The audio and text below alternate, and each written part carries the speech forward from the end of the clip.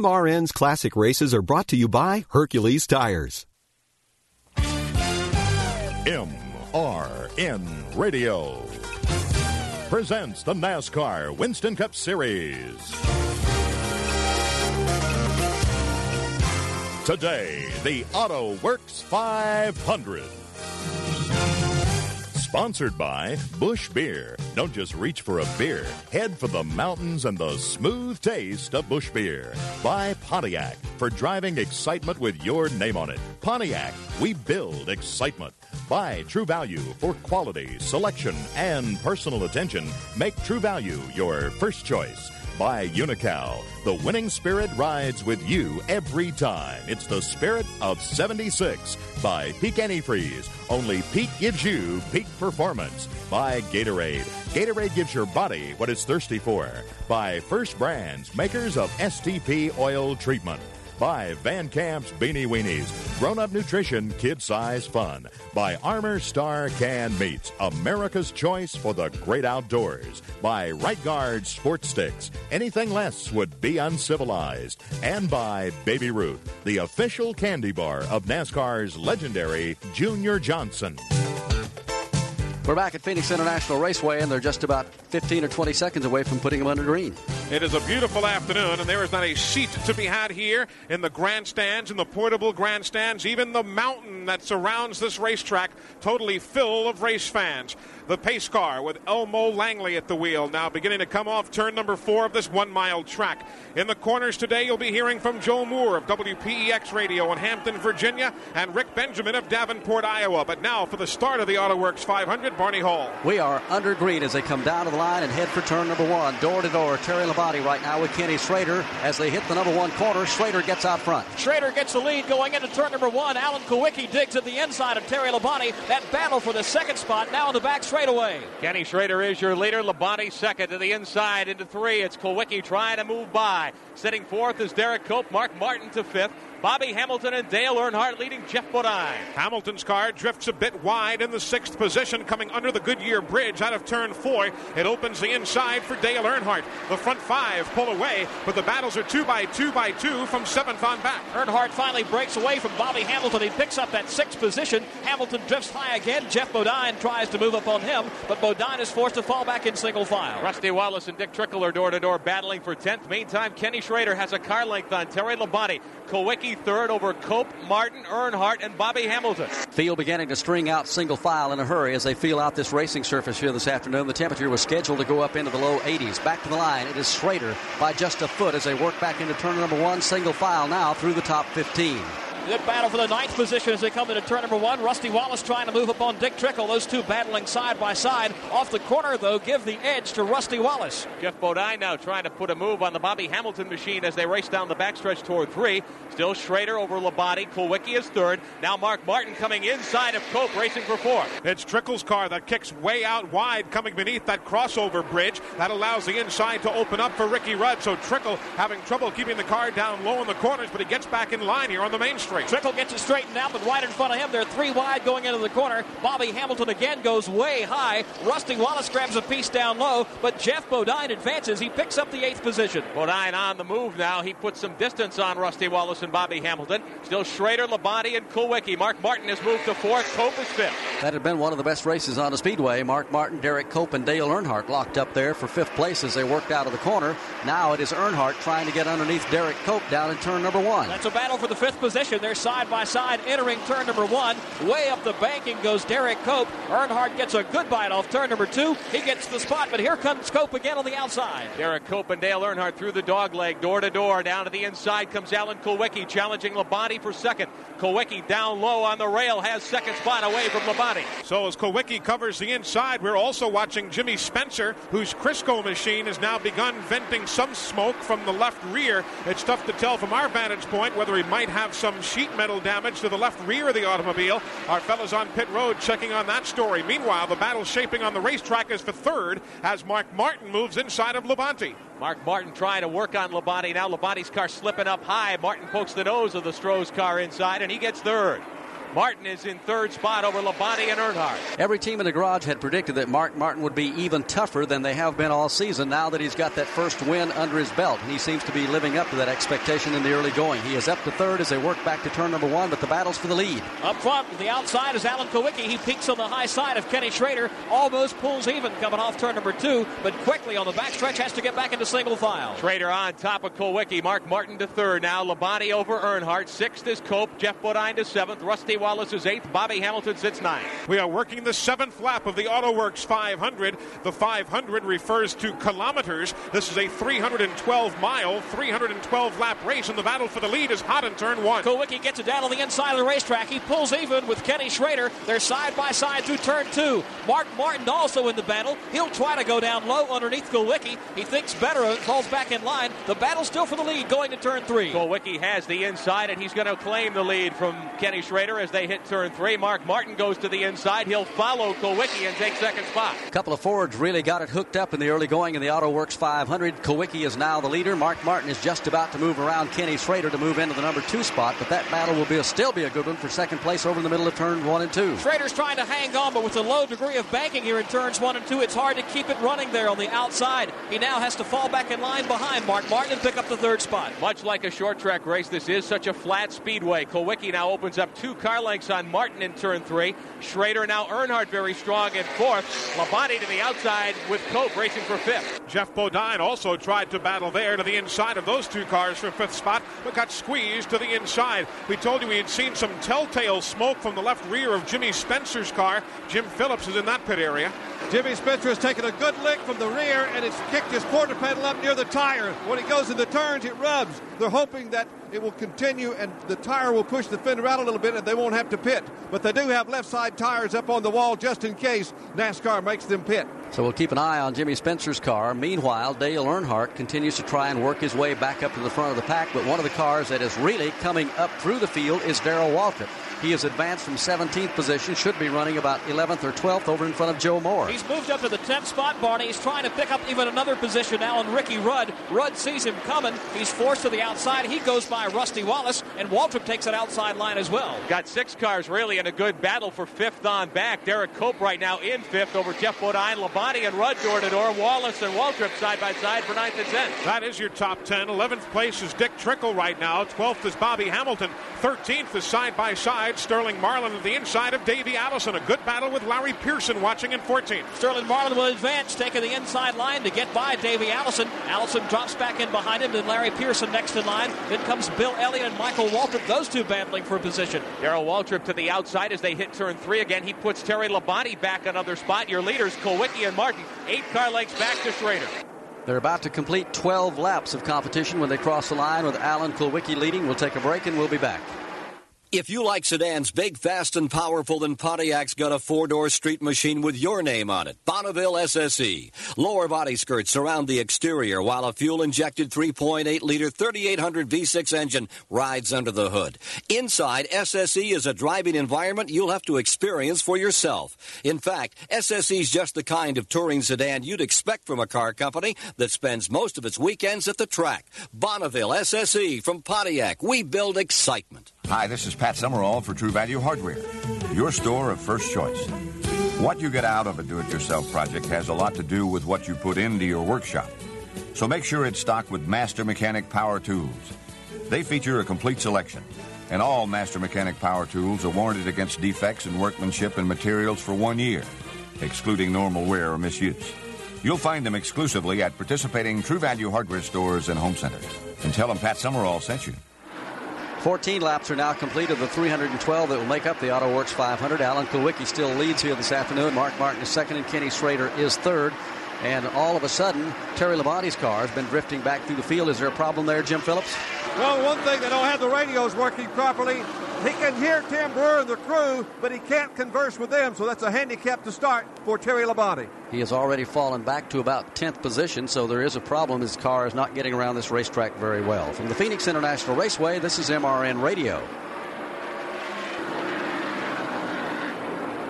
here at Phoenix International Raceway. We've got two stories developing, one involving Butch Miller, who has just pulled off the track, middle of the back straightaway. A problem was there in front of you, Joe Moore. Looked like one side of the car went down as he came into turn number 1, Eli. He dropped quickly down to the inside of the racetrack. The car lost power as it hit the back straightaway, and he didn't make that hard left turn there on the back stretch. The other story developing behind pit road is the bright lime green and...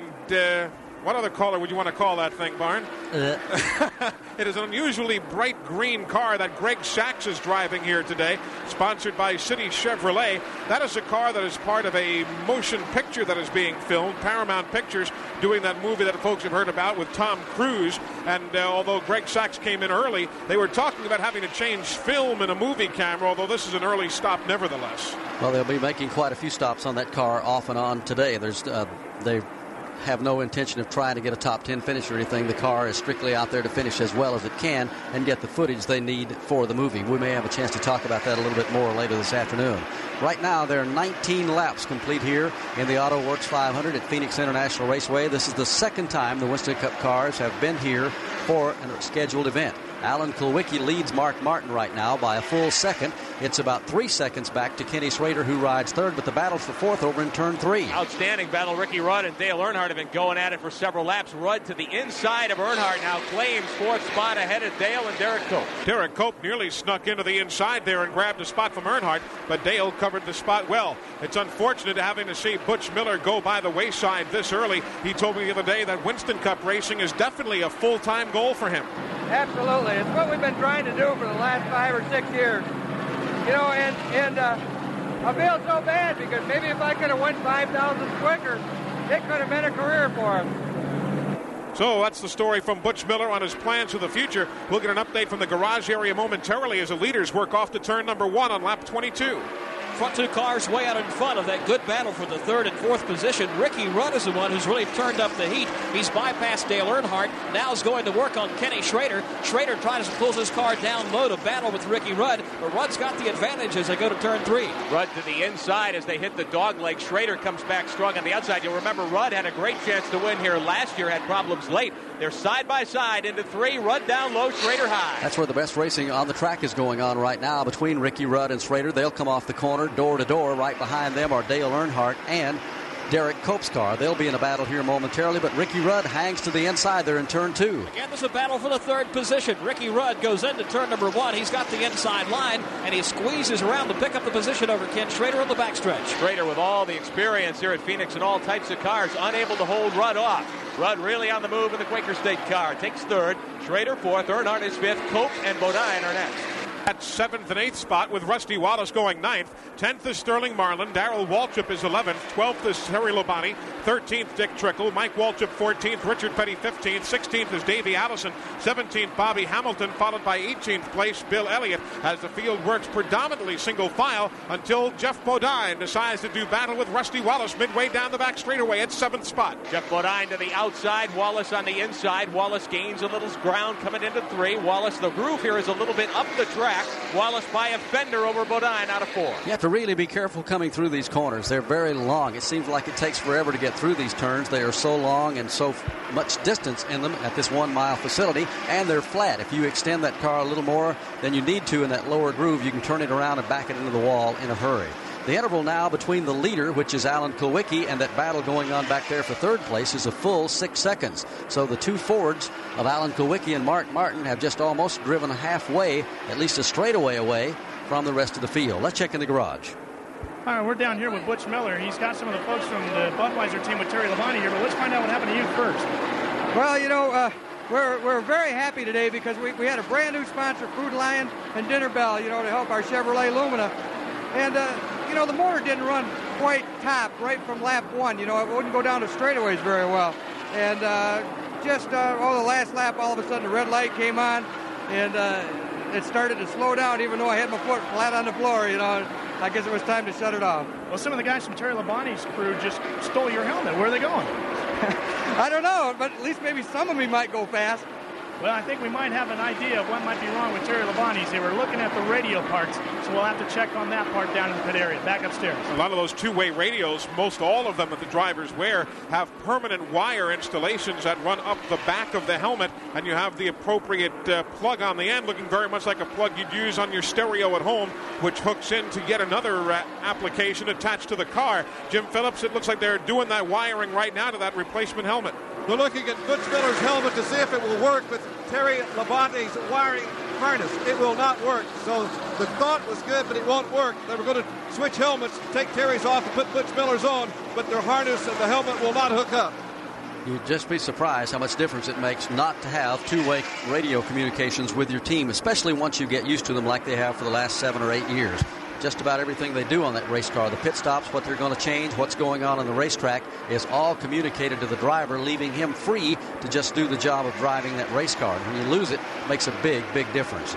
Alan Kulwicki continues to set the pace. He's already beginning to lap the tail end of the field, and he is just in the early going. 27 laps are on the board to give you an idea how quick he's getting around here, Eli Gold. They probably practiced as much this week as any team here. It seemed like almost every time the track was open, Alan Kulwicki's team was out there either changing something on the car, putting in a practice lap to get it dialed in to handle, and that's what he said. He was trying to get it to work. And it really showed, because Rick Benjamin a moment or so ago, Kulwicki went 3 wide around Jimmy Means and the Bill Sedgwick car, and on a 9-degree banked turn where you're standing in 3 and 4, that's almost unheard of. He's able to put the car high or low, Eli. We've watched him for several laps around at this end of the speedway. Kulwicki running a nice, moderately low groove through here. He's one of the few drivers able to keep the car tight coming out of 4, which is where the fast lane seems to be right now. We can see Kulwicki's hands. They're not working hard at the wheel at all. The car seems to be handling very well. And Ricky Rudd has lost a full straightaway to the leader now. Rudd was right up there battling with him a moment ago, but the two Fords have it all hooked up this afternoon. Obviously, right now, they've got the key to getting around this racetrack. Now, whether they can keep it all day or not, it's anybody's guess. They're back in turn 3. It is Kulwicki opening up about a 12-car length lead. Martin trying to cut into that lead. He's got 2 lap cars in front of him. Long way back, almost an eighth of the racetrack to Ricky Rudd, who's 3rd. Kenny Schrader holding off Dale Earnhardt. They're racing for 4th. Good battle for 6th between Rusty Wallace and Derek Cope.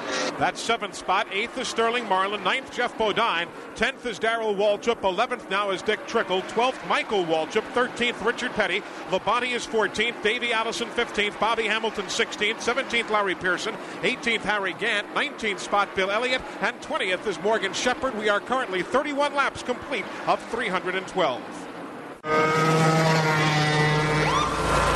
Sir, are you aware you were going 40 miles an hour? This is a residential area. Sure, but I'm on my lawnmower? Wait, am I getting a ticket? No, I've just never seen anyone top 9 miles an hour on one of those bad boys. And mow their entire lawn in 30 seconds? What got into you? Well, it did fuel up at Sunoco this morning. At Sunoco, we know how to fuel peak performance. We've been doing it for American racing for over 50 years. Fuel your best. Well, he's run here before, and he's run successfully over the years, but today Richard Petty's STP Pontiac will not be around to see the 35th lap, because here on lap 34, the car has shut off. He has coasted it around to the garage area, and we'll get an update from Ralph Shaheen there in just a moment or so. Meanwhile, Alan Kulwicki, Barney, is just wearing everybody out right now, as he is, we were just laughing during the commercial break, he could lap the field before much longer. He's getting around that well. Tell you what, he's going to start lapping some really good cars here very shortly, because we're only 36 laps into this event, and Kulwicki is already at least a half a straightaway, or full straightaway or better, on the tail end of the field, and threatening to catch some of the good running cars right now and put them a lap down. He's moving up on Bill Smith here in just a moment. Let's pause 10 seconds on MRN Radio for station identification. Richard Petty is out of it this afternoon. We'll get his thoughts here in just a moment. The word we get now from NASCAR is that he is out for the day. So a tough break for Richard Petty with only one race remaining in 1989. 37 laps are complete. The leader is Alan Kulwicki as he just eases that Ford Thunderbird around here, having no problem right now. And the way he is catching cars and passing them in the turns, in the straightaway, wherever, you can tell that team has done their homework and got it all hooked up. Here he comes back down to the start-finish line, works on around this racetrack. Meanwhile, as he crosses the stripe, he has now put almost a half a straightaway on Mark Martin, and that's the only car that can stay really within sight of him. 2.29 seconds is the separation from himself back to second place. He's out of turn 2. Here comes Kulwicki down the back straightaway. He's working very, very nicely in the Xerox Ford. He's coming up on the car of Bill Schmidt as they hit turn 3. Mark Martin with some open racetrack now between he and Kulwicki. We'll get a look at whether Martin can gain some ground here on Kulwicki. Midway down the back straightaway, one car reeling on the move. Now is Sterling Marlin as his Sunoco Olds has moved to the inside of both Derek Cope and Dale Earnhardt, moving Sterling Marlin up into 5th position. So give Marlin 5th in that gutsy move going down into turn 3. Earnhardt 6th, 7th now Derek Cope, and 8th is Jeff Bodine. Now you got to give Derek Cope some credit, and I asked him point blank the other day, I said, you've had some really good runs this year, and you've had some runs that really haven't been that good.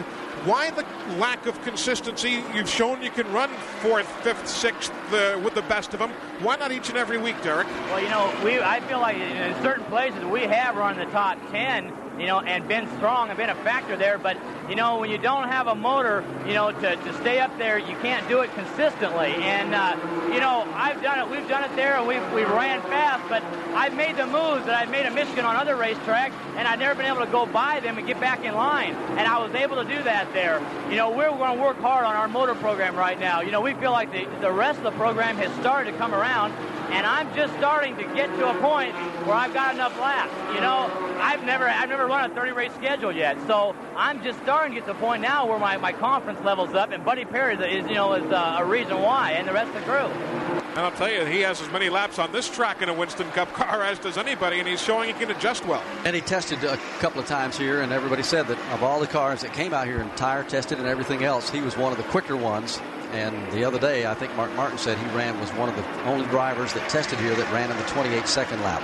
Meanwhile, Roy Smith has pulled his car off the racetrack and has now gone across the speedway out of turn number 2, and apparently will be heading for the garage. Roy Smith, one of the top drivers here on the Winston West Circuit, and we'll see if we can get a word with him. Right now, let's check in with Ralph Shaheen. Well, we're standing down here with Richard Petty, and Richard, what's wrong with the car? Well, it started tightening up, and then Dale said it was smoking out the exhaust pipe, but I went up the backstretch, and the engine started tightening up, so I guess something on the top end. I don't know what happened. The racetrack itself seems to be pretty good, though, today.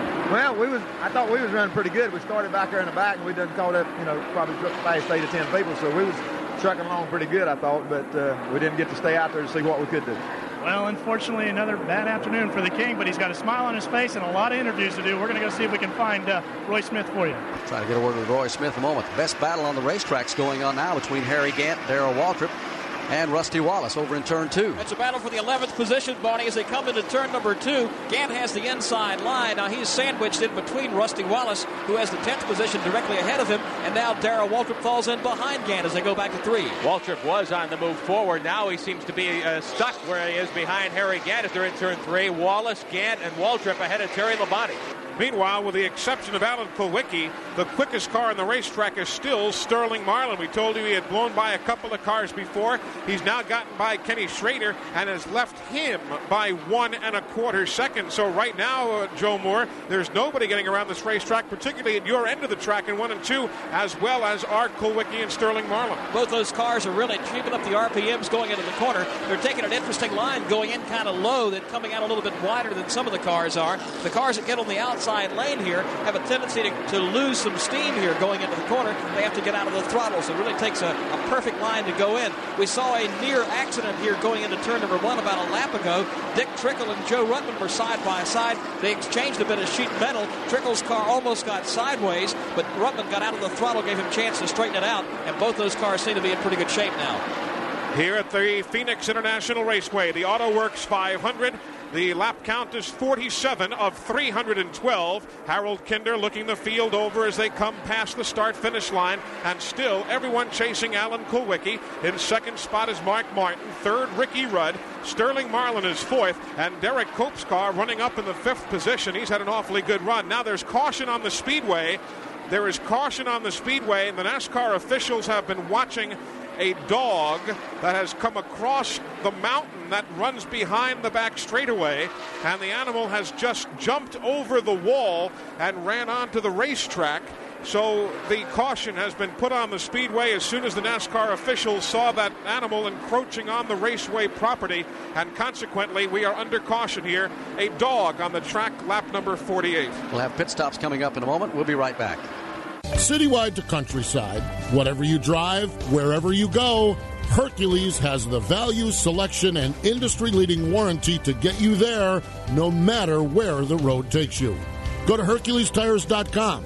There you can find the nearest authorized Hercules retail location to you. Plus, you can use the tire tracker to find out which Hercules tire fits your vehicle the best. That's HerculesTires.com. Hercules Tires, ride on our strength.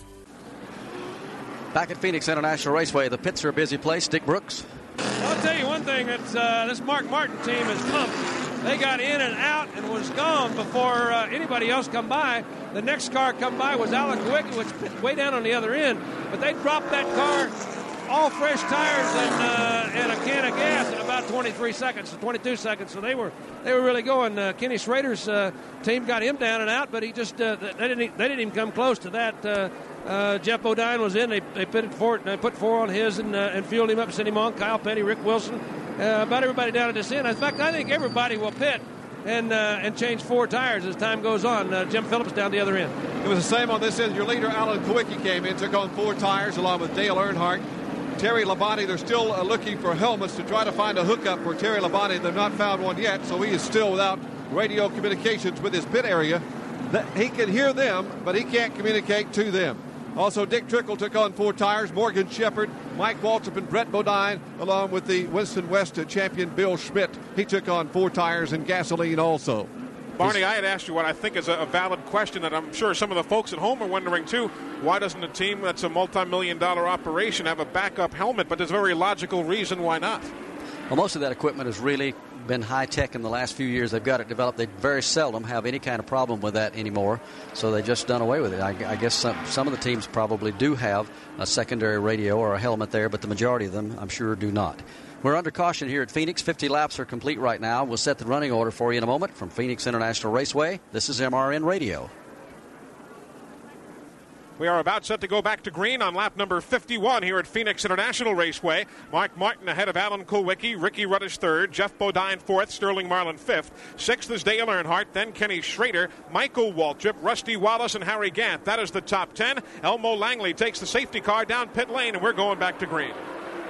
Here at the stripe, green flag from Harold Kinder, and very quickly Mark Martin pulls away, but Kulwicki stays right with him on his tail to 1. Both Fords go to battle here in turn 1. Kulwicki pulls up on the outside of Mark Martin, shoots right on by him, really picks up some steam on the back straightaway. Kulwicki has 4 car lengths on Mark Martin. Kulwicki showing how dominant he's been here all afternoon. 5 cars ahead into turn 3. Ricky Rudd and Jeff Bodine are door-to-door for third. Sterling Marlin is 5th, followed by Dale Earnhardt. The scramble is back from about 5th position on as they work out of turn number 4 and back down to the line. Meanwhile, Kulwicki shows he not only has the handling capability on the car, but he's got the motor in the car this afternoon to get the job done also. They take it back to turn 2. Kulwicki's got about 4 car lengths on Mark Martin. Martin has some 3 car lengths on the third-place machine of Ricky Rudd. Then comes Jeff Bodine, then Dick Trickle. The automobile of Sterling Marlin also on the move. He's in that front group of cars. Kulwicki 3 cars ahead now of Martin. Jeff Bodine trying to work inside of Rudd and challenge for third, but he can't do it. In the middle of the field, Darrell Waltrip and Terry Labonte really getting off the corners well, and they're picking up spots on the straightaway, working their way back to the front after the pit stops of moments ago. The leaders are back in 2. Back in about the 13th position, Rusty Wallace and Hud Strickland work side by side, and they're stacked up double wide right behind them. Michael Waltrip tries to squeeze in to pick up his position, but quickly has to get off the throttle. Harry Gant also there looking for a chance to move up. Rusty Wallace establishes his strength over Hud Strickland. No change among the top 4. Sterling Marlin working hard to hold Dale Earnhardt back. Kenny Schrader on the move. He is 6th. Hey, Sterling Marlin's having a good run here this afternoon. He's another one of the drivers we talked to that really like Phoenix International Raceway. He said, I like the flat tracks. I seem to do better.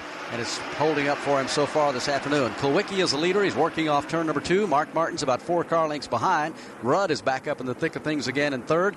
And 4th right now is Jeff Bodine. They're up in turn 3. And they're single file working down the back straightaway. Sterling Marlin unable to gain any ground on Jeff Bodine and challenge him for 4th. Earnhardt is 6th. Then Schrader, Phil Parsons, Bobby Hillin Jr., and Rusty Wallace. I'll tell you, talk about ingenuity in this sport, Barney. You see what Junior Johnson has finally decided to do to help out Terry Labonte in communications? Now we're looking up on one of the mountains here that's in the backdrop of the backstretch of this racetrack, and that's where the Indian reservation is, and there indeed is some smoke signals going up over there. I don't know whether this Junior's hired them to keep in contact with his driver or what, but it's certainly going on here this afternoon.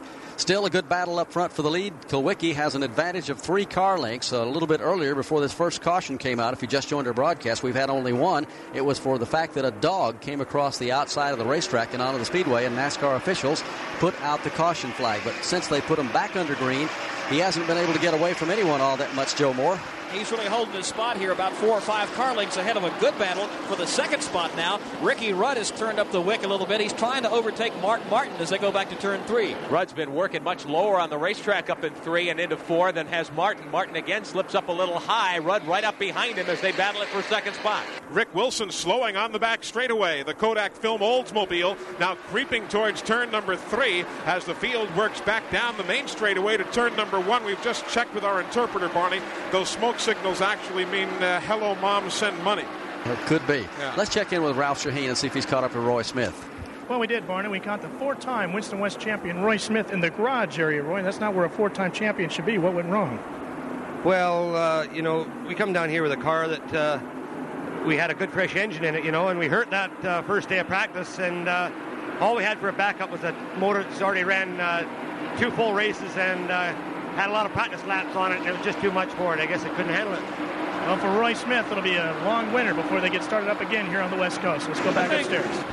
Barney, I think Rick Wilson's car's probably out of it. I walked down through the pits, and as I was going one way, they were running the other way. I said, what happened? They said it blowed up, so I guess that was the end of that. Yeah, they have taken the car back to the garage. We'll get a word with Rick Wilson in just a moment. It'll be a short day for the Kodak Film Oldsmobile team. Good battle on the racetrack, just as Dick Brooks was talking there, between Ricky Rudd and Mark Martin. And Rudd, all of a sudden, has grabbed second place as they work back to turns 1 and 2. Rudd is handling almost as good as is Alan Kulwicki. I think he may be a little bit lower than Kulwicki on the horsepower end of things, but he's certainly moving up to the field. He has bypassed Mark Martin and has already picked up about 4 car lengths on Martin as he tries to chase down the race leader. And we'll see if Rudd can do anything with Kulwicki. These are the 2 drivers who figured in the battle for victory here a year ago. Rudd now about 8 car lengths behind Kulwicki out of turn 4. That translates to 1.02 seconds on this 1-mile layout. We are at the Phoenix International Raceway. If you're just joining us, you're tuned to MRN Radio with our live coverage of the Autoworks 500, the next to the last race on the NASCAR Winston Cup Tour. There's no racing next weekend, but 2 weeks from today we'll be at the Atlanta International Raceway for the Atlanta Journal 500.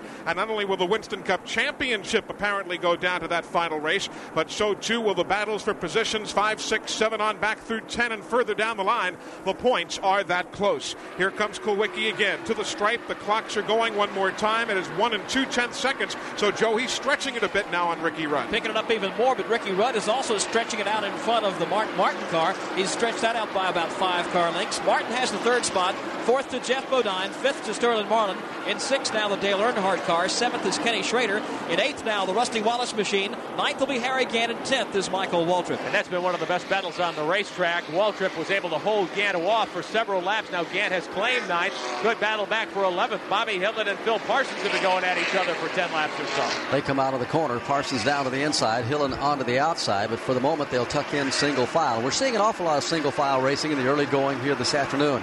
This is one of those kind of flat tracks that we talk about. There's not all that much banking, as Eli pointed out when we first came on the air, on either end of the speedway. So it takes a while, a lot longer here on a flat track than it would, say, at a bank speedway to work that second groove in and get the rubber up there. But very shortly, before we come up on 100 laps, I think we'll see quite a bit of door-to-door racing coming off the corners and going into the turn. Alan Kulwicki has been the dominant car since they put him under green this afternoon. Only 1 caution flag if you just joined our broadcast, and it was not for an accident. It was due to a dog that got across the racetrack and onto the speedway. Ricky Rudd now rides 2nd, some 15 car lengths behind Kulwicki. It's about an equal distance back to Mark Martin, who rides 3rd. Jeff Bodine is 4th. 5th is Sterling Marlin. He's having an outstanding run. In 6th position right now, that will be Dale Earnhardt. And we're watching Rusty Wallace, and Wallace indeed is not having the aggressive style that we've seen. He's giving himself plenty of room on the racetrack this afternoon. That's not to say that he's stroking or anything else. Maybe he's running the type of race he wants, but it's not the usual type of Rusty Wallace racing. I think we might see some more of that here in Atlanta because there's an awful lot at stake. The $1 million Winston Cup Championship, you're not going to see him throw it away. We'll take a break and we'll be right back. 70 laps are on the board here at the Phoenix International Raceway. The second ever visit for NASCAR's Winston Cup Tour to this facility in the Valley of the Sun. The Autoworks 500 currently led by Alan Kulwicki over Ricky Rudd, Mark Martin, Jeff Bodine, and Sterling Marlin. One man who will watch the finish of this event from atop his car hauler in the garage is Rick Wilson. He's just retired his machine, and Ralph Shaheen is with him. Well, Rick, you had started the race 15th. You moved up to about 10th, and then something let go with the Kodiak machine. What went wrong with it? Well, the way it looks right now, it broke a crankshaft. You know, it's one of them deals. Started vibrating and broke. We had a great pit stop, got us up, and the car was working good. And, you know, we were just going to ride along and do the best we could today. You know, Kodak PMO's still doing good, but broke our motor. And, you know, it's been some bad luck, but we've had some good luck this year, too. I just hope we got one more race to go to Atlanta, and I hope we can run good there. I noticed some tire marks on the inside of the car. What would be on the inside of the racetrack? Could that have had anything to do with the vibrations? Well, no, the track's getting real slick. Everybody's, you know, really not getting a good hold of the track, except for the two lead cars. They're running away from everybody. But a lot of slipping and sliding. And, you know, when you're on the bottom, you go to slipping, there's somebody up there. He's going to stop you, and it's just part of it. Well, for Rick Wilson and the crew, they'll just take a look at the car and plan better for the next race in Atlanta.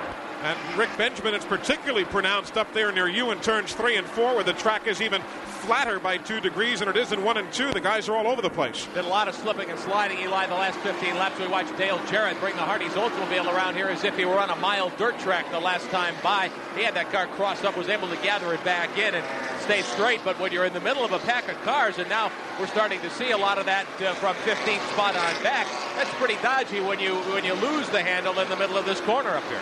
It's going to be interesting to watch the battle for 6th position. Currently, it is held down by Dale Earnhardt, and right behind him is Rusty Wallace in 7th. Now, remember, those two got together up at the North Carolina Motor Speedway a couple of weeks ago, and folks are kind of wondering if that's all simmered out. We're going to watch it a round or two also. Here they come back into 3 and 4.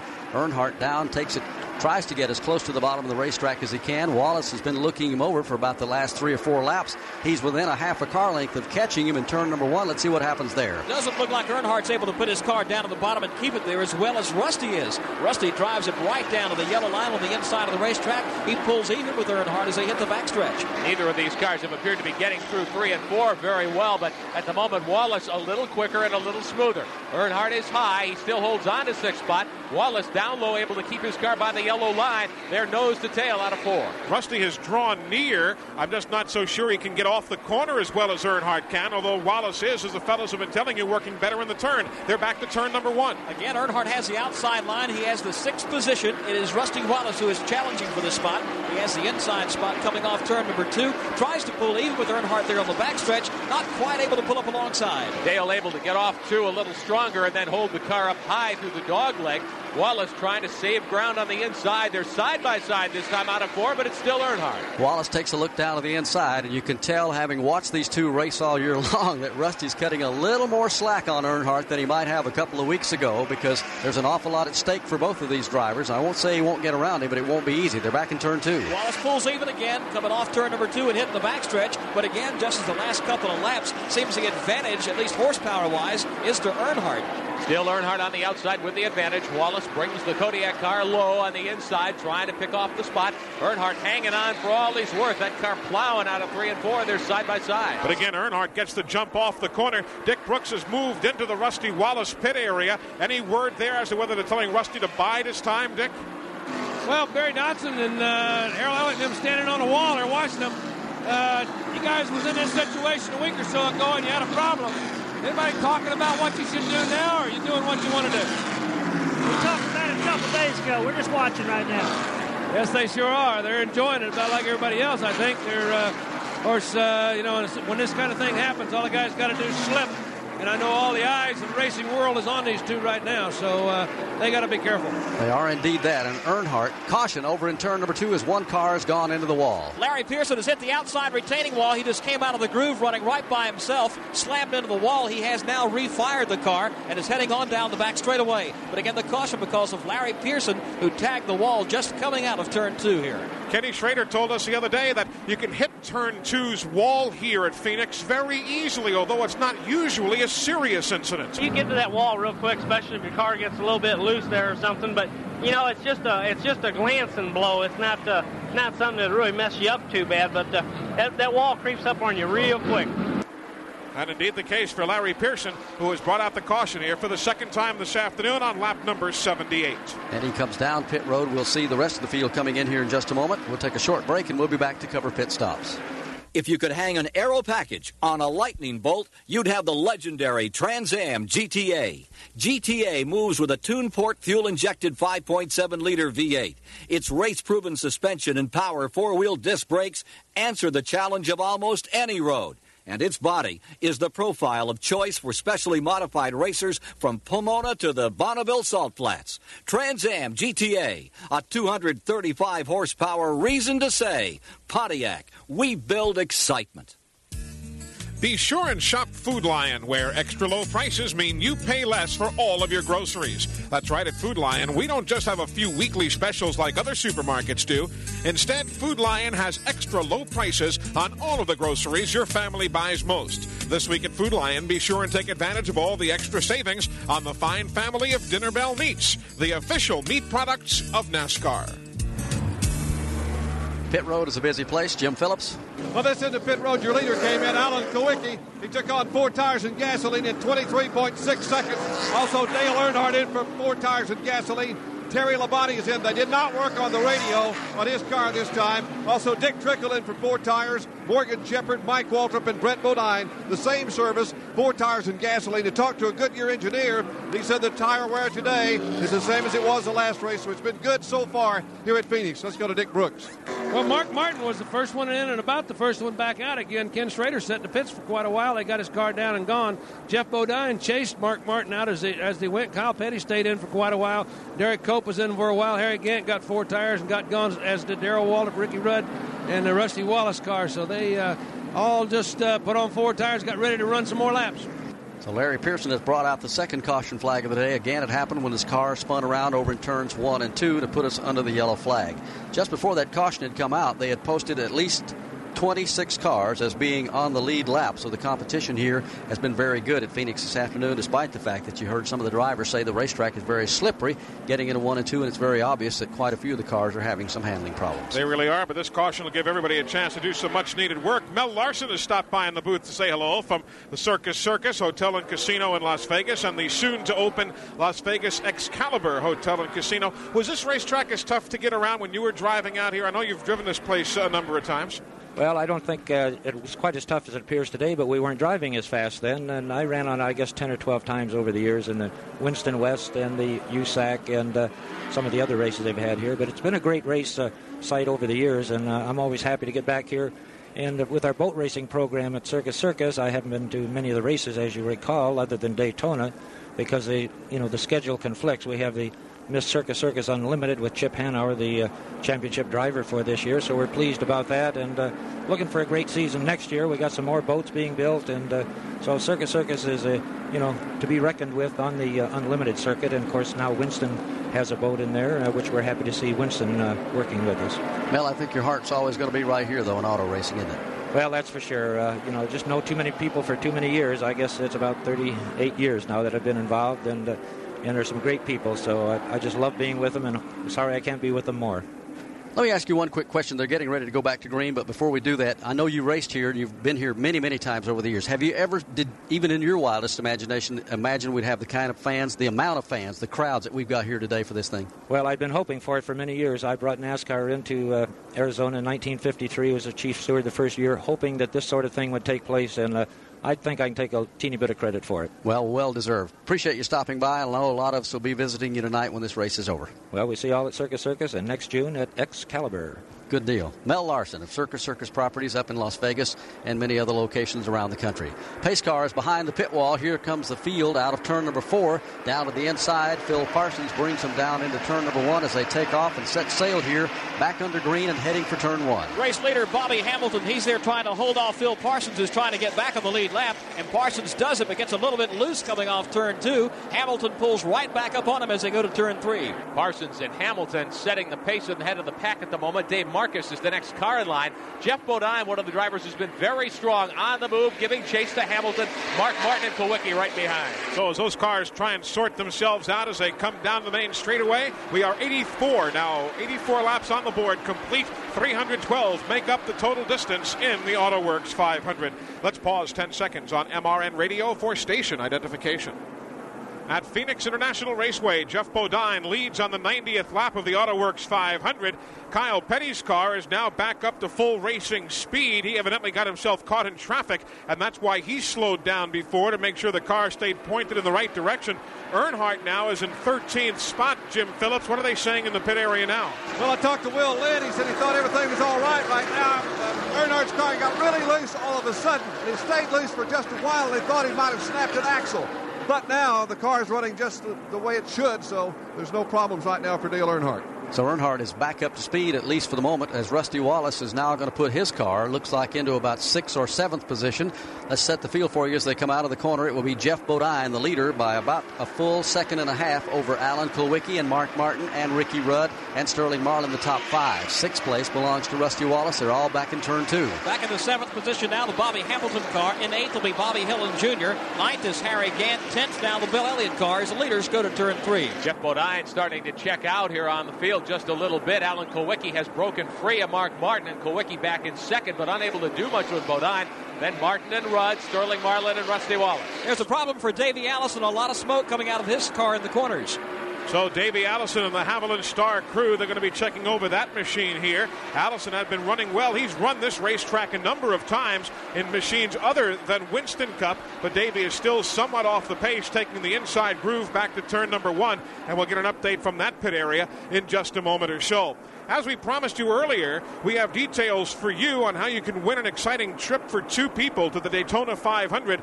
This trip from the makers of Right Guard Sports Stick, Antiperspirant, and Deodorant. To enter the drawing, we would like you to call the Right Guard Sweepstakes hotline anytime before the halfway lap of today's race. The hotline number is 1-900-990-5000. Again, that number is 1-900-990-5000. You can listen for further details at the halfway lap when the $10,000 will be awarded to the winning driver of today's Right Guard Halfway Challenge competition.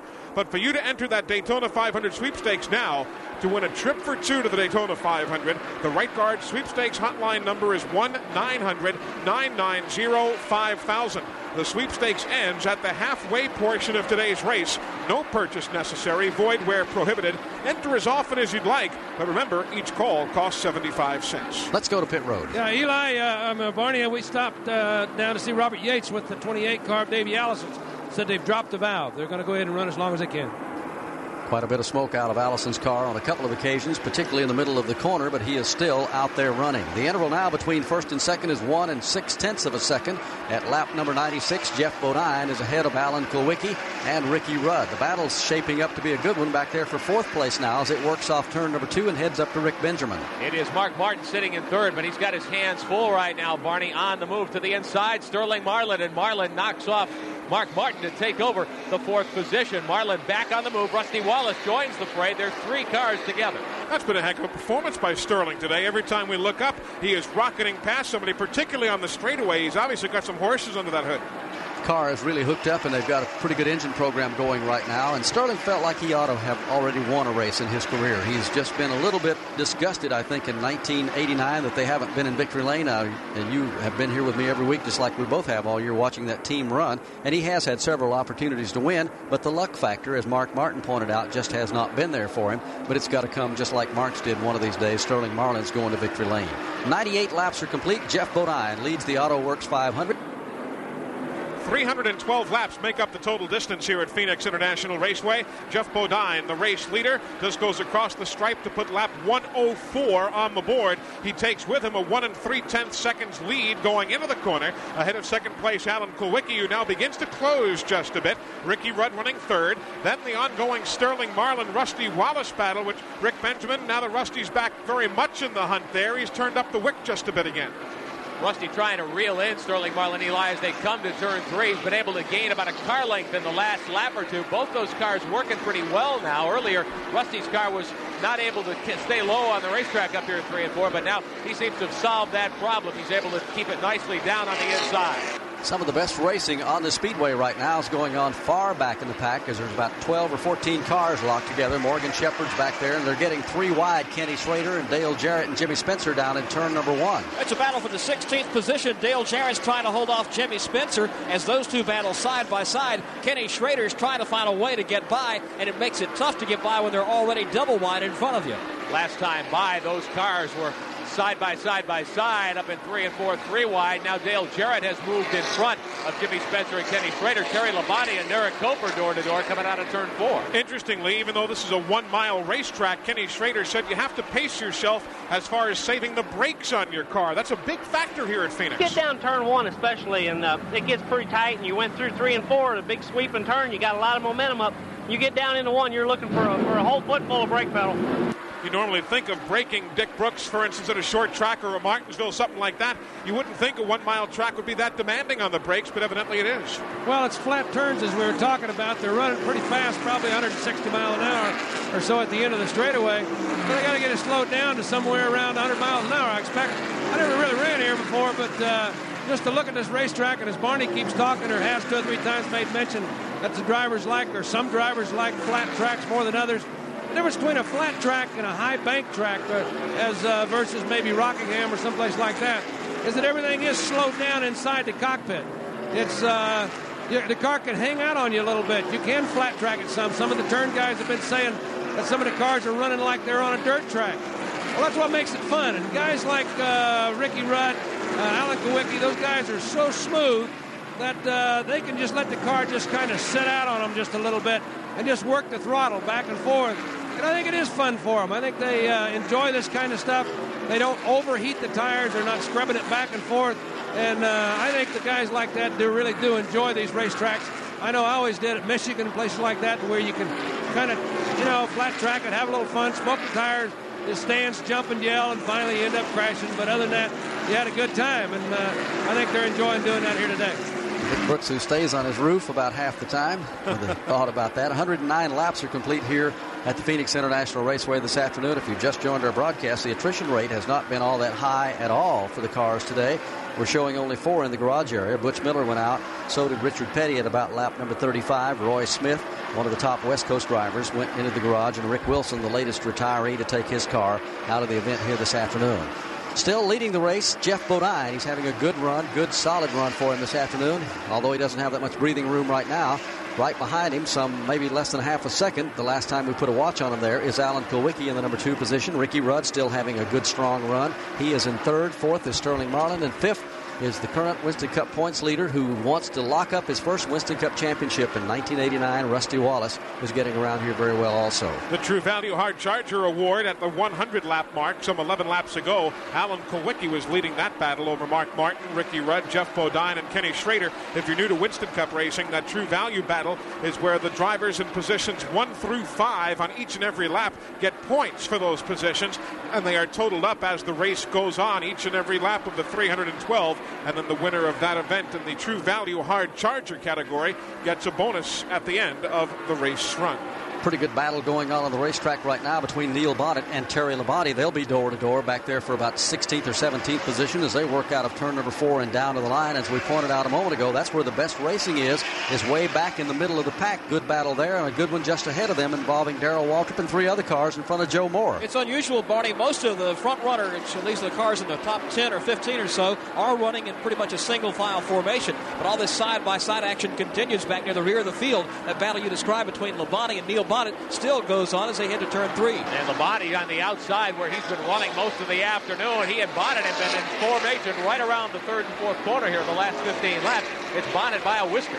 Neil Bonnet coming back to run his second Winston Cup race after the injury sustained at Dover earlier in the year. He ran well and finished 6th at Rockingham and now still battles Labonte in turn 2 here at Phoenix. Bonnet's got the edge coming off turn number 2. He'll hold that spot, but on the back straightaway, here's Labonte turning up the steam once again. He gets the nose of the Budweiser Ford out in front as they go back to turn 3. Labonte pulls in front of Bonnet last time by. Rusty Wallace here in 3 and 4. Finally got around Sterling Marlin to claim 4th spot. Didn't last very long, though, because Sterling takes his position right back as they get down into turns 1 and 2. 114 laps are complete in the Autoworks 500. We'll be back. They are posting 119 laps on the board here at the Phoenix International Raceway. The running of the Autoworks 500. You're hearing it live on MRN Radio. The good battle on the racetrack now has Darrell Waltrip and Kenny Schrader going side by side off turn number 4. They battle for position midway back through the pack, and it's still side by side to turn 1. Schrader gets the advantage of going into the corner, but he's got the disadvantage of being in the outside line. Down low is where Waltrip is, and Waltrip's got to get a little bit of a jump on it coming off turn number 2 there. It is Schrader on the outside, Waltrip on the inside. Schrader with about a foot's length advantage down into turn 3. Schrader trying to get that car back together so he can make a run at the front. He's got that Unical money in front of him today, but right now it's Waltrip by about a half a car length. Kenny Schrader was really hoping that hit the setup here this afternoon and he would be a contender to win this race. That's not saying he isn't, but right now he has fallen far back from his starting position of being on the pole this afternoon. He currently is being posted in 16th position, riding along back there, dueling with one of his teammates, Darrell Waltrip. That's been one of the best battles on the racetrack. Meanwhile, at the front of the pack, not a whole lot of competition there, at least at this juncture of the race, at least for Jeff Bodine as he continues to circulate around here. He's got his car pretty well dialed in. Alan Kulwicki had been the dominant car the first 50 or 60 laps of the race here this afternoon. Ricky Rudd also still running very, very strong. Those probably are the 3 best handling race cars on the track. Rusty Wallace has done their homework pretty well, too, along with Sterling Marlin. They, too, working very well in the corners, and that's the key to getting around Phoenix extremely fast, is to have a car that you can do something with in the turns. I asked Jeff Bodine about that the other day, particularly about coming to a track where you haven't run that much. Do you ever stop learning when you're out on the Winston Cup racetrack? I haven't stopped learning. I think the day when you think you stop learning or think you know it all is the day you better hang that helmet on a hook and let somebody else go out there, because things change. Conditions change all the time. You have to adjust to those conditions, and that's part of learning. That's a learning curve. You have to realize that and adjust to that all the time. The cars change. Go from a Monte Carlo to a Lumina. So you're in a learning process again, learning what this Lumina likes as far as setup-wise and how to drive it, how it reacts in different situations. Tires change all the time. Nothing is the same in racing. It's always changing. So that's what I guess you say you adjust, you compensate, but to me that's learning. You have to learn to do all of that. And so, yeah, I think until that day I hang my helmet up, I'm going to be learning something about stock car racing. You talked to the drivers here this morning, Barney, after all the weekend of practice and so on. The Chevy drivers in particular like the way the Lumina has felt on this racetrack this week.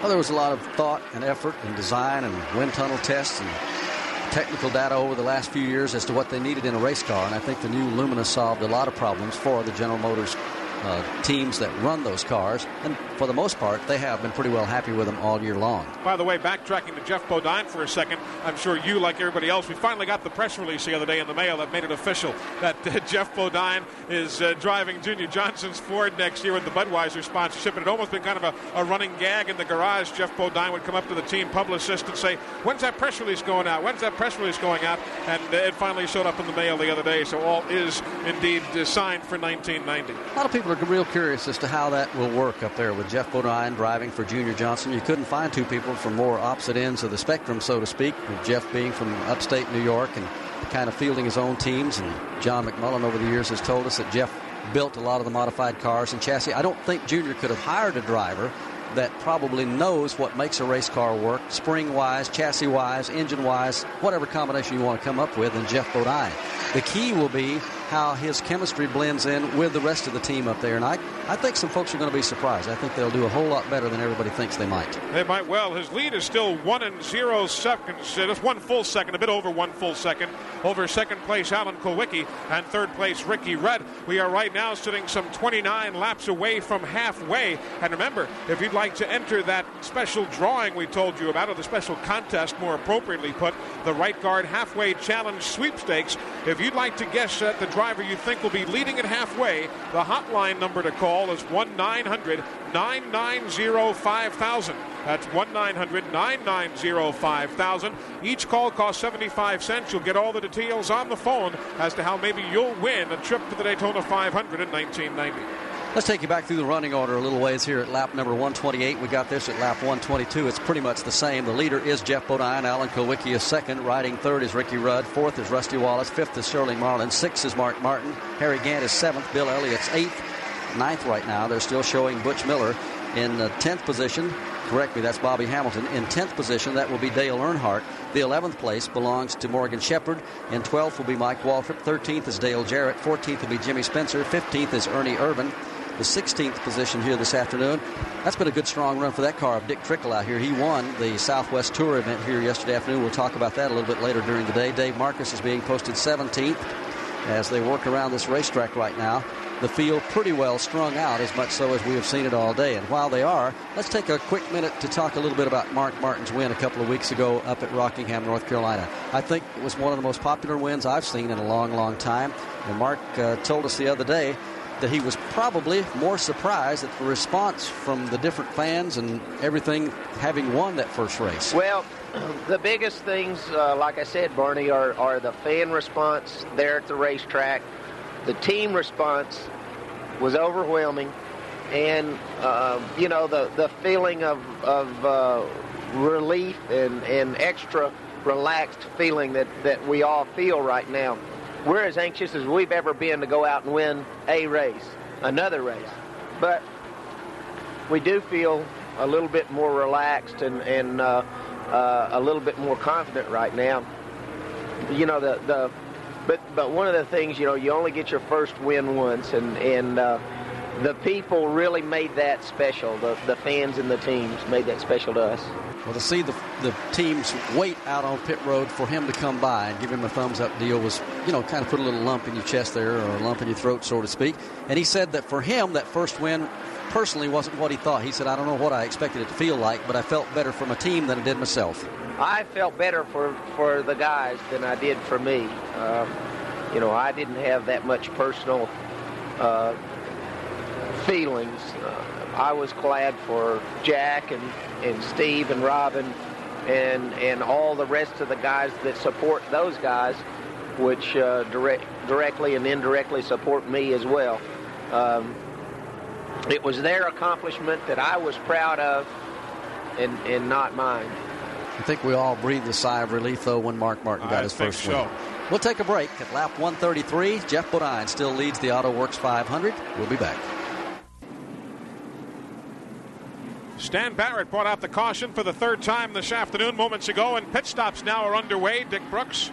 Well, first of all, I was standing right down below him. I just walked down in the corner and see what kind of racetrack there was down there. It's a fun place to do. I don't think he hit anything. He just kind of slid around the corner a little bit. Ricky Rudd got out and had a little trouble getting going. There's a couple cars had to stop to go by him. And the 94 car, Sterling Marlin, as he comes by, he's got a lot of smoke and looks like oil pouring out from under his car. But Bill Elliott stopped. They put on 4 tires in his cars. Rusty Wallace, Ricky Rudd, as I said earlier, Darrell Waltrip, Harry Gant, Derek Cope, all of them come in and change 4 tires, put in a full tank of Unical gasoline and back on the racetrack.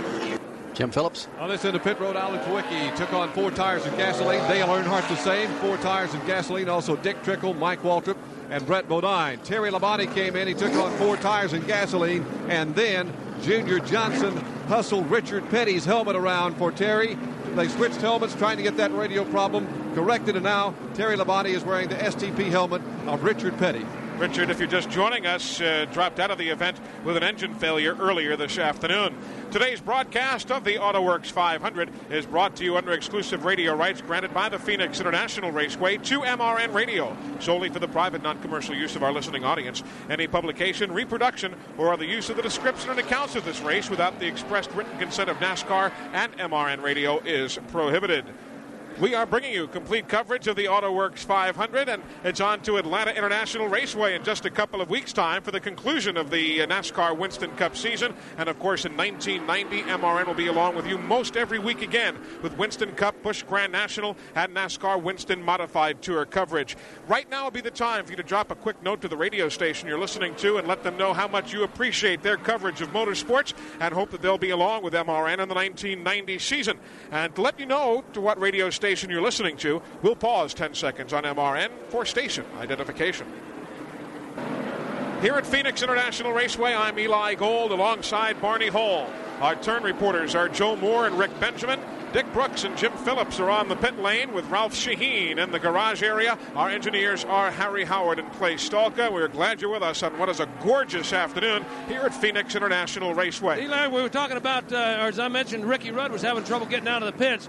They've got the car stuck in fourth gear. That was the reason he couldn't get going. That's going to be a shame because I've been watching him, and I think all in all, he's been one of the fastest cars on the racetrack. This is going to make it tough for him getting started on these restarts. They're forming up for a double file restart over in turn number 3 right now. They'll go back to green at lap 140. Jeff Bodine is the leader. Rusty Wallace should be riding in the number 2 position. Then third, they're posting Alan Kulwicki. Fourth is Ricky Rudd. Fifth is Mark Martin. Sixth will be Bill Elliott. And seventh back there right now as they get ready to go back to green will be the Sterling Marlin car. Double file restart. Pace car diving in behind pit wall. They accelerate out of turn number 4, come down to the line, and Harold Kinder displays the green flag, and they'll race toward the west end of this racetrack. Down to the inside, one car trying to get his lap back will be Lake Speed in turn 1. Speed battles there with Jeff Bodine, but quickly has to give in. Bodine gets around him. Now comes Rusty Wallace working on the outside of Lake Speed. He too bypasses that car. Alan Kulwicki next in line. He'll take the outside lane on the backstretch. Kulwicki trying to race his way back into contention. Meantime, Rusty Wallace, who gained 2 spots on the pit stop exchange, closes in right up on Jeff Bodine into 3. So it's Bodine and Wallace, then Kulwicki, and next in line is the automobile of Ricky Rudd. But the big story is what Dick Brooks alluded to before. While Jeff Bodine, Wallace, and Kulwicki all got up to speed in a hurry, the next man in line, Ricky Rudd, stuck in 4th gear. He didn't get up to speed, and everybody else who was stacked in behind him got lost in the shuffle, and the front 3 have now pulled away, and from Rudd on back, the other top runners are mired in traffic working back to turn 3. Bodine and Wallace over Kulwicki, and they've stretched it out. Brett Bodine's car leading the pack, although he has a lap down. Rudd starting to get some speed back now, but he's got 5 cars to contend with directly in front of him. But a lot of those cars behind Ricky Rudd have really got their work cut out for them to get back up there and catch the leaders. They head back to turn number 1. Here's the battle for the lead. Down to the inside of the racetrack, Rusty Wallace, he challenges Jeff Bodine coming off the corner. Bodine gets a good bite on the outside. He hangs on to the top spot as they go back to turn 3. And Kulwicki goes outside of Wallace as they head to 3. Kulwicki trying to get second spot back from Rusty Wallace. They're side by side behind Jeff Bodine. Wallace by half a car. It almost looks as at the angle that Rusty is trying to go to the low side of the racetrack is almost binding up the car just a bit, and that allows Bodine to pull away, and now Kulwicki to challenge him on the outside. Kulwicki pulls up, takes the same line that Bodine had a few moments ago, and yes, it's paying off for Kulwicki as well. Off turn number 2, he takes an outside lane and bypasses Rusty Wallace, so Alan Kulwicki now picks up the second spot. Indeed, Kulwicki running better on the outside. Now he cuts into Bodine's lead. He's about a car length back as they hit 3. Wallace sits third. Some of the closest racing of the day for the lead going on now at the front of the pack as they come back down to the line. They're all chasing right now Jeff Bodine. A little further back, good battle going on in the field also from Mark Martin back there, Bill Elliott and Sterling Marlin and Dale Earnhardt. That's a pretty good scramble. Well, Ricky Rudd is holding on to the 4th position. He's leading that particular pack of cars. He's separating from the front runners by about 3 lap cars. Martin sits right behind Ricky Rudd. Then comes Bill Elliott and Sterling Marlin. Rudd trying to get things back in order. He's trying to work now on the Lake Speed automobile. Martin, who has been slipping back further and further, now catching up to Rudd as they battle for 4th. Bill Elliott right there too. And now it's about time to see who's got what near the front, because we're 11 laps away from halfway, and that right guard halfway challenge, $10,000 to the driver leading at halfway. We'll cover that story when we come back to Phoenix, where Jeff Bodine continues to lead.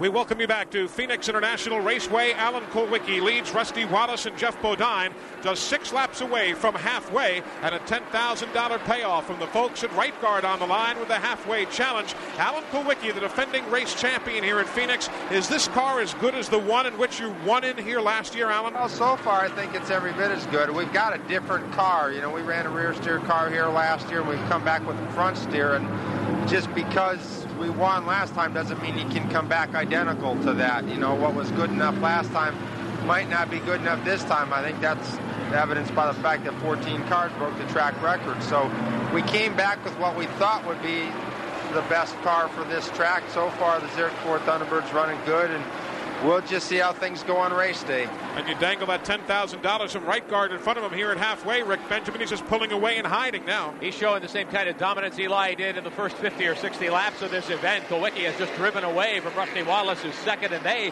have left Jeff Bodine in their wake back in third. As they work across the stripe, the interval now between Alan Kulwicki and Rusty Wallace is 1 3/10 seconds, so he's really turned up the wickets. You know, we start talking about a $10,000 bonus at a halfway mark or such and such a lap or whatever it is. Sometimes I swear these guys have got a radio in the car, they're listening to us, and all of a sudden they start really getting away to try and clinch that money and lock it up real quick. Well, the interesting thing is we monitor the NASCAR radio in one ear of our headset while listening to ourselves in the other, and Alan Kulwicki's frequency is right close to NASCAR, and occasionally his spotter's conversation with him will bleed over into our right ear, and the spotter said Alan was 12 laps away from the money lap, so they are keeping close tabs on that as well. It's not just as though they're listening to us. Everybody's aware of the money on the line, and now Kulwicki continues to pull away to turn 3. Kulwicki opening up a dozen or 13 car lengths over Rusty Wallace. His car working well on this set of tires, as is Wallace's car. They've left Bodine and Ricky Rudd now. Rudd has broken free of the lap cars, but he's been unable to gain ground on the 3 leaders. I think the Davey Allison car just went a spoil as it came by me. It started puffing out a lot of smoke, and he kept trying to hold it down. So I think drop valve has turned into a terminator. He's on the apron of the racetrack over in turn number 3. Apparently it is going to be the end of the day for Davey Allison as he brings the car on around the speedway, and we approach the halfway point. So if Davey goes to the garage, which it looks as though he will, he'll join Butch Miller, Richard Petty, Roy Smith, and Rick Wilson, all of whom have retired with engine failure. We told you earlier that Davey lost a cylinder early in the event, and now he is making that left-hand turn. So Ralph Shaheen will get a word with Davey Allison shortly from the garage. 155 laps on the board, one shy of the halfway mark. Let's pick up Alan Kulwicki. He's heading down the middle of the backstretch and up to turn 3. Kulwicki is coming out with a dog leg, Barney, and down into turn 3, and all by himself. He's got, again, 13 or 14 car lengths over Rusty Wallace and Jeff Bodine, and Kulwicki easily in front down onto the main straightaway. So as Alan comes off turn number 4, he'll take the crossed flags from Harold Kinder, and Alan Kulwicki has just won the Right Guard Halfway Challenge for $10,000. And for you folks who entered the Right Guard Halfway Challenge sweepstakes, you'll need to know again the name of the Halfway Challenge winner to qualify for the trip to the Daytona 500. Alan Kulwicki leading at halfway here in the Autoworks 500. 156 laps are on the scoreboard right now. The front 3 have a lot of daylight on everyone else here at Phoenix this afternoon. We've just passed the halfway point. Still some good racing going on around this track. A lot of it is far back in the pack. It'll be from 16th to 20th position or whatever, but there's been some good tight battles at the lead. But so far, the way Kulwicki's had his car hooked up here this afternoon, nobody's been able to really do that much with him, and now he extends his lead even more out of turn number 2.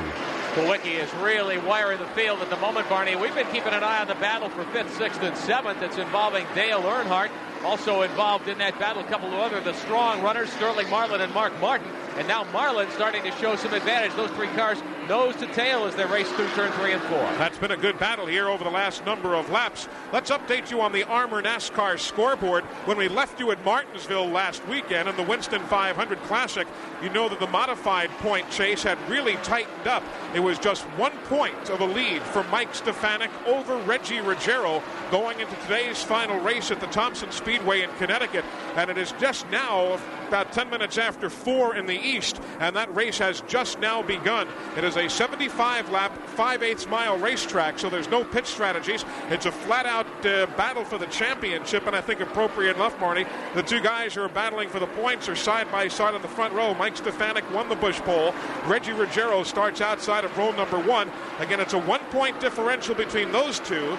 Tony Hirschman is only 40 points behind, and we should have an update on that finish from Thompson, certainly well before we go off the air here in Phoenix, Arizona. That'll be quite a scramble up there to determine the champion in that division. There's been some good racing in all the divisions. Busch Deal went right down to the final race up at Martinsville last weekend, and this one's going right down to the final race today. That was something last weekend.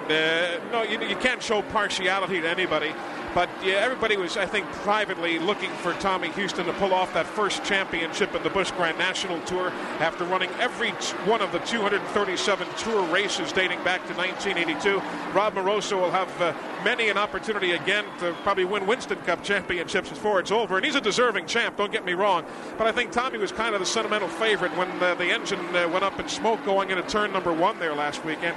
It kind of brought a disheartening feeling for just a moment. Well, we got some conversation out of the garage here from a lot of the Winston Cup guys who followed that battle up there last weekend, and they too were kind of hoping that in a roundabout way Tommy Houston could come up and get his first championship after the years that he has run on that circuit and been such a credit to the sport in Busch Grand National Racing. Of course, on the Armour scoreboard last week, we told you of L.D. Ottinger, who picked up the win at Martinsville in the Winston 500 Classic over Harry Gant and Rob Moroso. And Moroso of Madison, Connecticut is the series champion. Kenny Wallace, the Rookie of the Year, the Cox-treated lumber machine, prepared by David Eft and the rest of that crew. They had a super year. We are 162 laps into the books here at Phoenix International Raceway. 312 laps make up the total distance. That's 500 kilometers. And Alan Kulwicki, as he did it halfway, continues to lead now over Rusty Wallace, Jeff Bodine, Ricky Rudd, and Sterling Marlin. We'll be right back.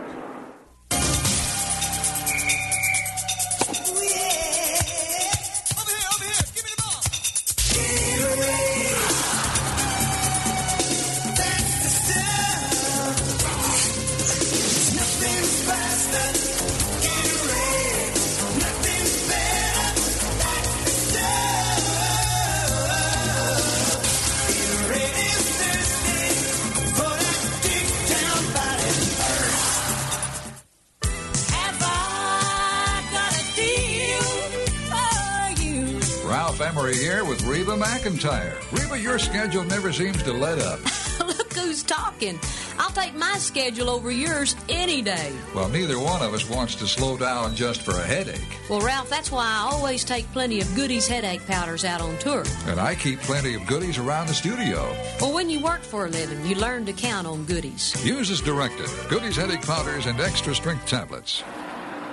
Back at Phoenix International Raceway, just past the halfway point a moment ago, we're working lap 165 of the 312 that make up the Autoworks 500. No change in running order at the front of the pack. It's still Alan Kulwicki, Rusty Wallace, Jeff Bodine, Ricky Rudd, and Sterling Marlin, the top 5. Davey Allison just went to the garage a moment ago. Let's see if we can get a thought from him. Well, Davey, you started 14th on the day. It looked like a pretty good day for you. Then all of a sudden things went sour. Well, we were moving up through there. You know, our Texaco Haviland Thunderbird was working real good. And we were giving it a little bit of a chance to breathe. We wasn't going to try to run real hard at the first. We knew we were going to have to make a few adjustments. There is trouble in turn number 2. Phil Parsons has hit the wall hard in turn number 2. He was racing alongside Michael Waltrip. Those two cars came together. Waltrip came up the banking just a little bit and looked like sort of forced Phil into the outside retaining wall. He did a lot of damage to the left side of the car. He's now trying to refire the car. Finally he has, and is trying to turn it around and take it back around to the pit area. It has put us under caution for the 4th time this afternoon again when Phil Parsons' car turned around just coming out of turn number 2 and slammed into the outside wall. Let's go back to the garage. All right, well, we're back with Davey. Go ahead, Davey. Finish your thought there. Well, you know, it was just a tough break for our whole team. We've had some problems the last few races, trying to get some things sorted out. The car was working real well today. And, you know, we're just trying to get one under our belt, try to learn some things. We've learned some things. Now we're just got to get ready for 1990. I want to say hello to my wife who's back in South Carolina listening and watching to the race today, and tell her I'll be home to see her tomorrow. All right, well, Davey Allison's going to head for the airplane, and we're going to see if we can find the cars involved in our incident. Phil Parsons' car has now fired over in front of Joe Moore, and apparently will be able to pull away under his own power, but there's a lot of smoke out of the car, and I'm sure there's going to be quite a bit of sheet metal damage to the machine. At any rate, it has put us under the yellow flag, and pit road will be a busy place here in just a moment. From the Phoenix International Raceway, this is MRN Radio.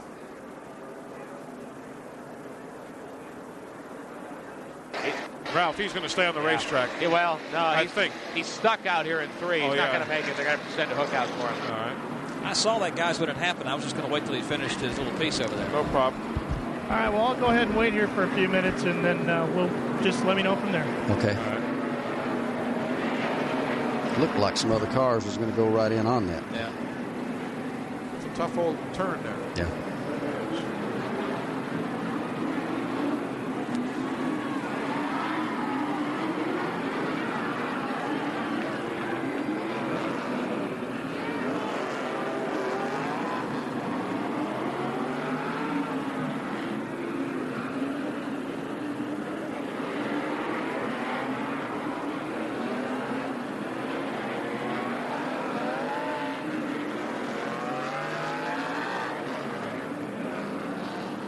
Here at Phoenix International Raceway, most everyone taking advantage of this caution period brought out by Phil Parsons to come on to pit road for service. First to Jim Phillips. Your leader, Alan Kowicki, came in. The Xerox team took on 4 tires and gasoline. Also, Dale Earnhardt, Dick Trickle, Morgan Shepherd, who's having handling problems, took on 4 tires, a chassis adjustment there. Michael Waltrip, 4 tires. Terry Labonte, 4 tires. Also, Ernie Irvin and Neil Bonnet. And they were working on Terry Labonte's helmet again. They have his helmet fixed, but he's stuck with the Richard Petty helmet. So he's still wearing Richard's helmet. He has contact in one ear on his headset, but he can talk back to his crew now. Now let's get on to Dick Brooks. Down here we had Kenny Schrader come in, took 4 tires and fuel. Took him a long time to get him out. They had a little trouble getting the right side tires done. Jeff Bodine did the same thing. Larry Pearson come in and got his. Sterling Marlin got treated with his and went out. Kyle Petty the same way. Harry Gant came in, Darrell Walter, Ricky Rudd, Rusty Wallace, and Bill Elliott. They took off 4 tires. And I didn't see any chassis adjustments on anybody's car, so they must have been happy with them. Bill Elliott's car had been smoking a little bit from underneath, but everybody felt that it was just tire smoke a little bit, so I don't think there was a problem with it. Phil Parsons' car had to be attended to by a wrecker that has went out to turn number 3 to pick the car up and has now pushed it into the garage area. And apparently Phil will be through for the day, and we're still under caution. Joining us in the Motor Racing Network booth this afternoon is Mr. Bill Morrow, the district sales manager for the Gillette Company, who was here to see the halfway challenge a moment ago. We were just talking on a commercial break there that this has really been a great program for you folks. Oh, it really has. It's been an outstanding program. It's been a lot of fun by the consumers, our customers, the drivers. It's worked really well this year. What's in store for 1990? Well, we're coming back next year. We're going to have 14 more races. The drivers will have a chance to win $10,000 halfway challenge again from right guard. And we're going to have a super program for consumers as well. Bill, I think a lot of the people in the Southwest and companies that have gotten involved just recently in racing, although you folks have been in and out over the years, I know, are suddenly surprised how many race fans we've got in this part of the world. Yes, I've been in Atlanta and now out in L.A. both, and having experienced the crowds out there, that's really something. But coming to Phoenix and seeing this today, they're really involved, and the trade, our customers have been really involved in promoting it with the consumer here as well. I thought getting involved in that 900 number today was a unique approach to the contest. That's worked very well. In fact, that's coming up next year, too. So we'll have the 900 number available to the consumers, and they can enter the sweepstakes at home. So that's going to be a good program. We're looking forward to a great year next year. Well, Bill, thanks for joining us. We're about to go back to work here, but enjoy the rest of the afternoon, and thanks for Gillette's participation. Thanks a lot, Eli and Barney. I appreciate it. The Right Guard Halfway Challenge underway again here today, won by Alan Kowicki, leading this event at halfway. Right now, though, with 170 laps on the board, it's Rusty Wallace, who has very quietly worked his way to the point as we go back to green. Pace car behind the pit wall. Harold Kinder waves the green flag. Here they come. The land rush down to turn number 1. Wallace on the outside.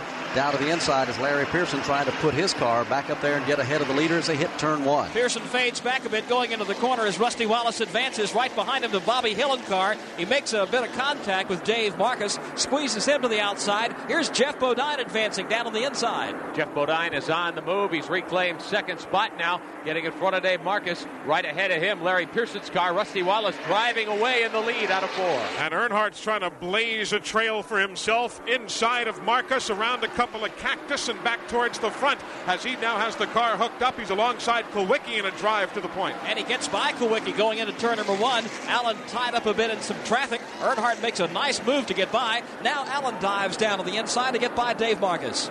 Dale Earnhardt down the backstretch through the dogleg trying to chase down Jeff Bodine, who's running in the second spot. Kowicki swings inside Dave Marcus's car, so Kowicki cleared of the slower cars in front of him. Bill Elliott on the move too, right behind Kowicki. Tell you what, from 5th position on back here in the Autoworks 500, it has been a hornet's nest since they put him back under green. Bill Elliott's locked up in that. So is Mark Martin and a passel of other traffic as they work over to Joe Moore in turn 2. Mark Martin now down on the inside of Dave Marcus. He clears that machine while right behind him Sterling Marlin's trying to get by the Bobby Hillen car. there. Hillen finally gets out of the way, so down to the inside goes Sterling Marlin, dead even with that machine as they go back to turn 3. Still door-to-door into 3. Meantime, the leaders have started to stretch it out single file. It's Wallace way out in front of Jeff Bodine. A lot of smoke from behind Bill Sedgwick's machine, the man who was campaigning for Rookie of the Year on the Winston West Tour, his blue and white Spears-sponsored automobile, with a lot of smoke from behind it as he goes around this racetrack well at reduced pace. Off turn number 2 now, down the back straightaway. Jeff Bodine's going to have to work some race traffic. Jeff Bodine to the inside, clears one of the other cars. He's got Dale Earnhardt filling his mirror as they line up in a battle for second spot.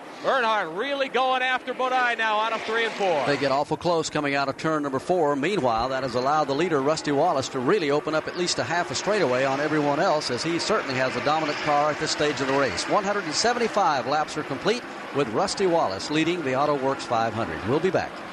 It would be... At Phoenix International Raceway, 181 laps on the board, and Rusty Wallace has gotten his Kodiak Pontiac just plain hooked up at this racetrack.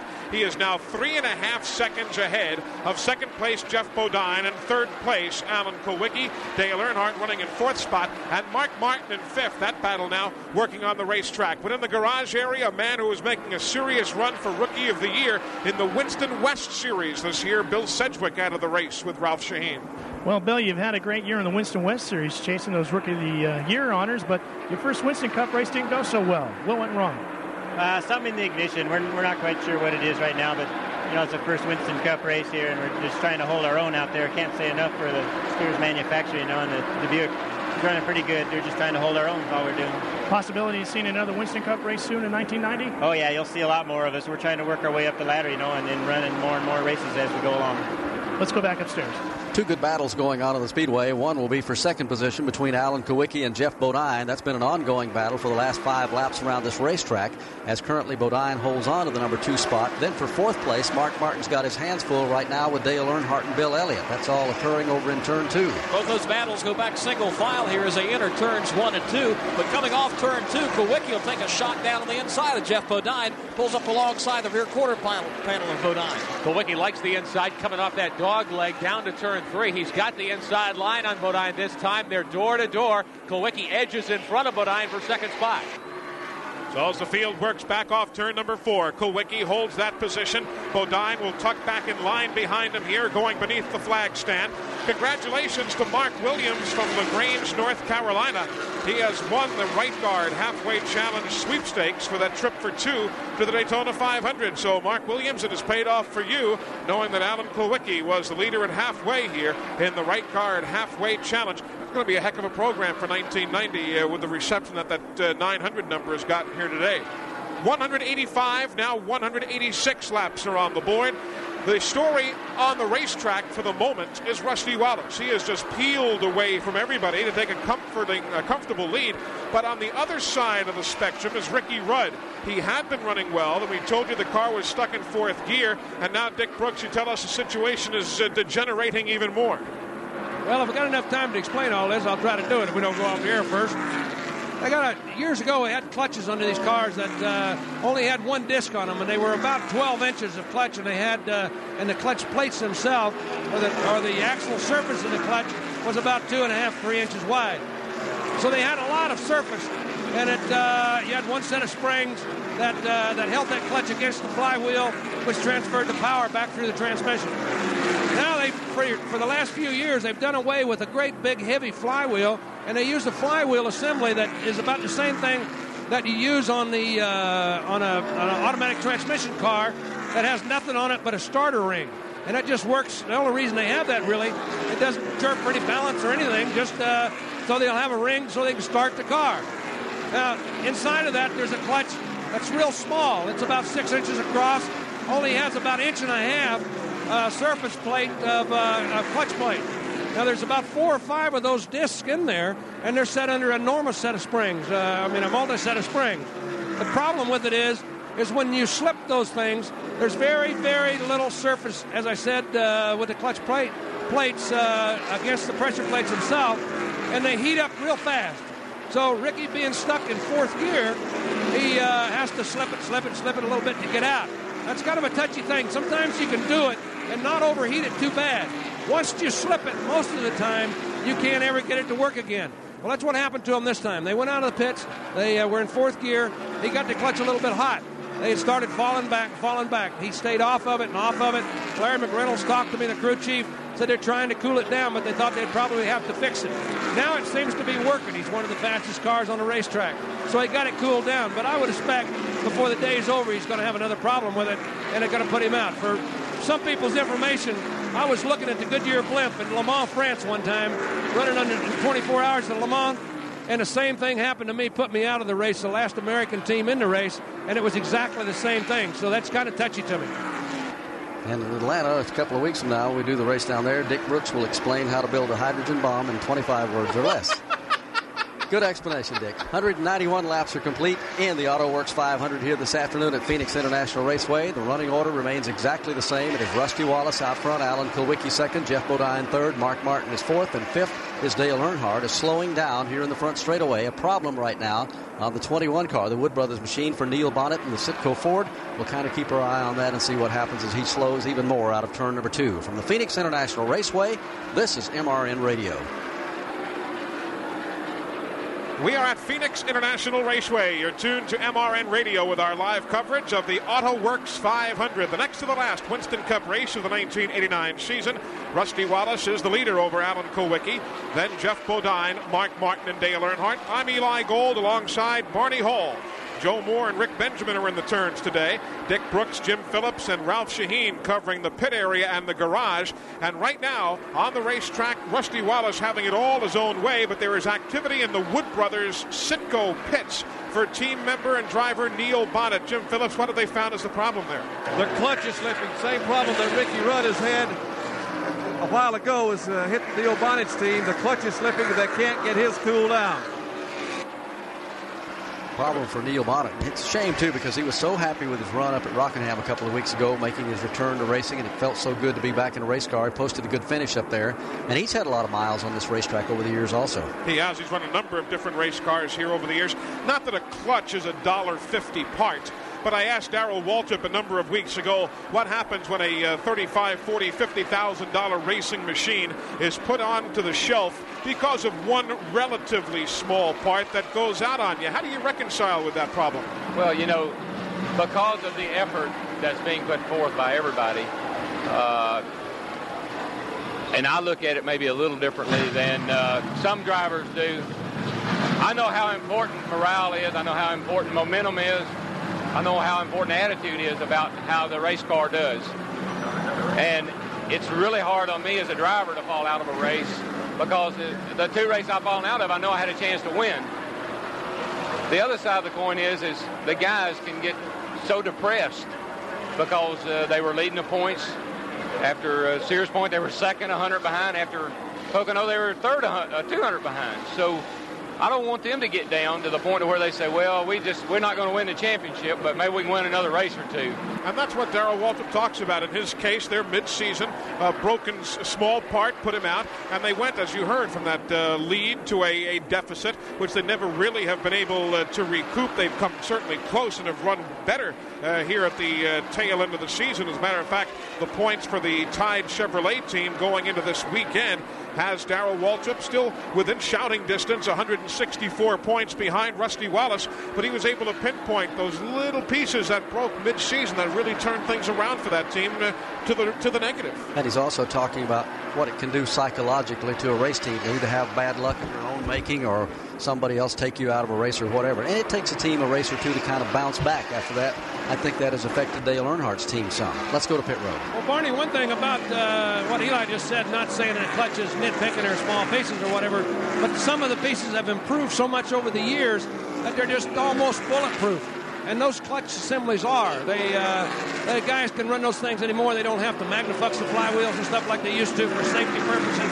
And they just keep running them over and over and over. And when those kind of things happen, I think that causes some of the problems like with now. For no reason whatsoever, the thing just starts slipping, other than the fact that you haven't checked it in a long, long time. So to simplify the clutch problem a while ago with Neil's car and also with Rudd's, those are bulletproof clutches anymore. They are considerably better than they used to be, and they're a whole lot safer. So some of these things happen. These guys may have ran these things all year.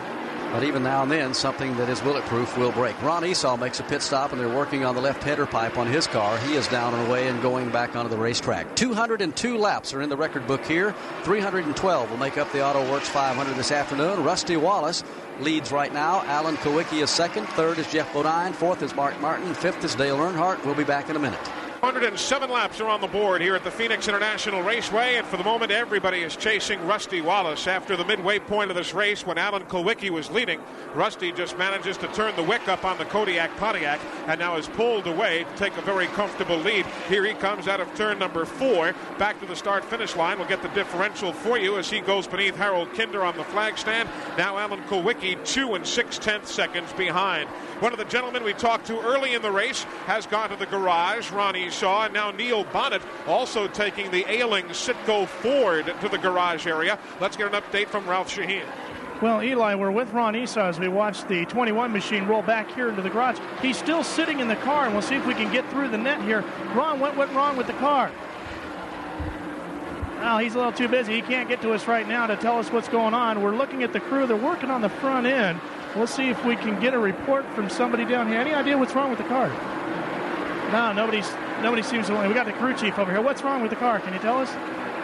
Any idea what's wrong with the car? No, they're still talking about it. Don't want to tell us anything. And they're chatting with Ron, and we'll see if we can go over and get a word out of the Citgo car.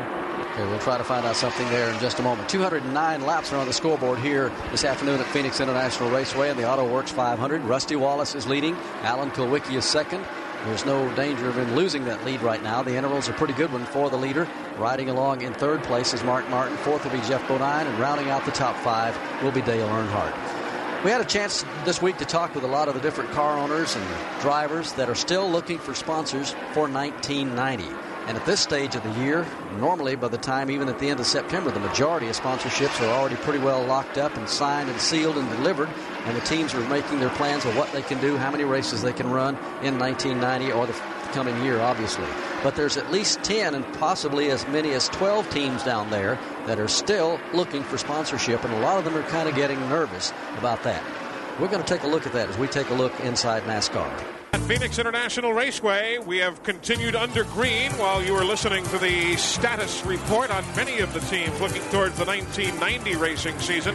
Rusty Wallace continues as the race leader with Alan Kowicki, Mark Martin, Jeff Bodine, and Dale Earnhardt still running in that order on lap number 224 of 312. I really don't envy the position that some of these veteran team owners are in who have had the backing for a lengthy period of time. Guys like Dave Marcus, who all of a sudden, even though they might need less than some of the others to operate, all of a sudden here on the 5th of November, they're having to search when testing and preparations for 1990 should be well underway. It's a tough situation. And there's a lot of teams in that boat, a lot of teams that we didn't even touch on.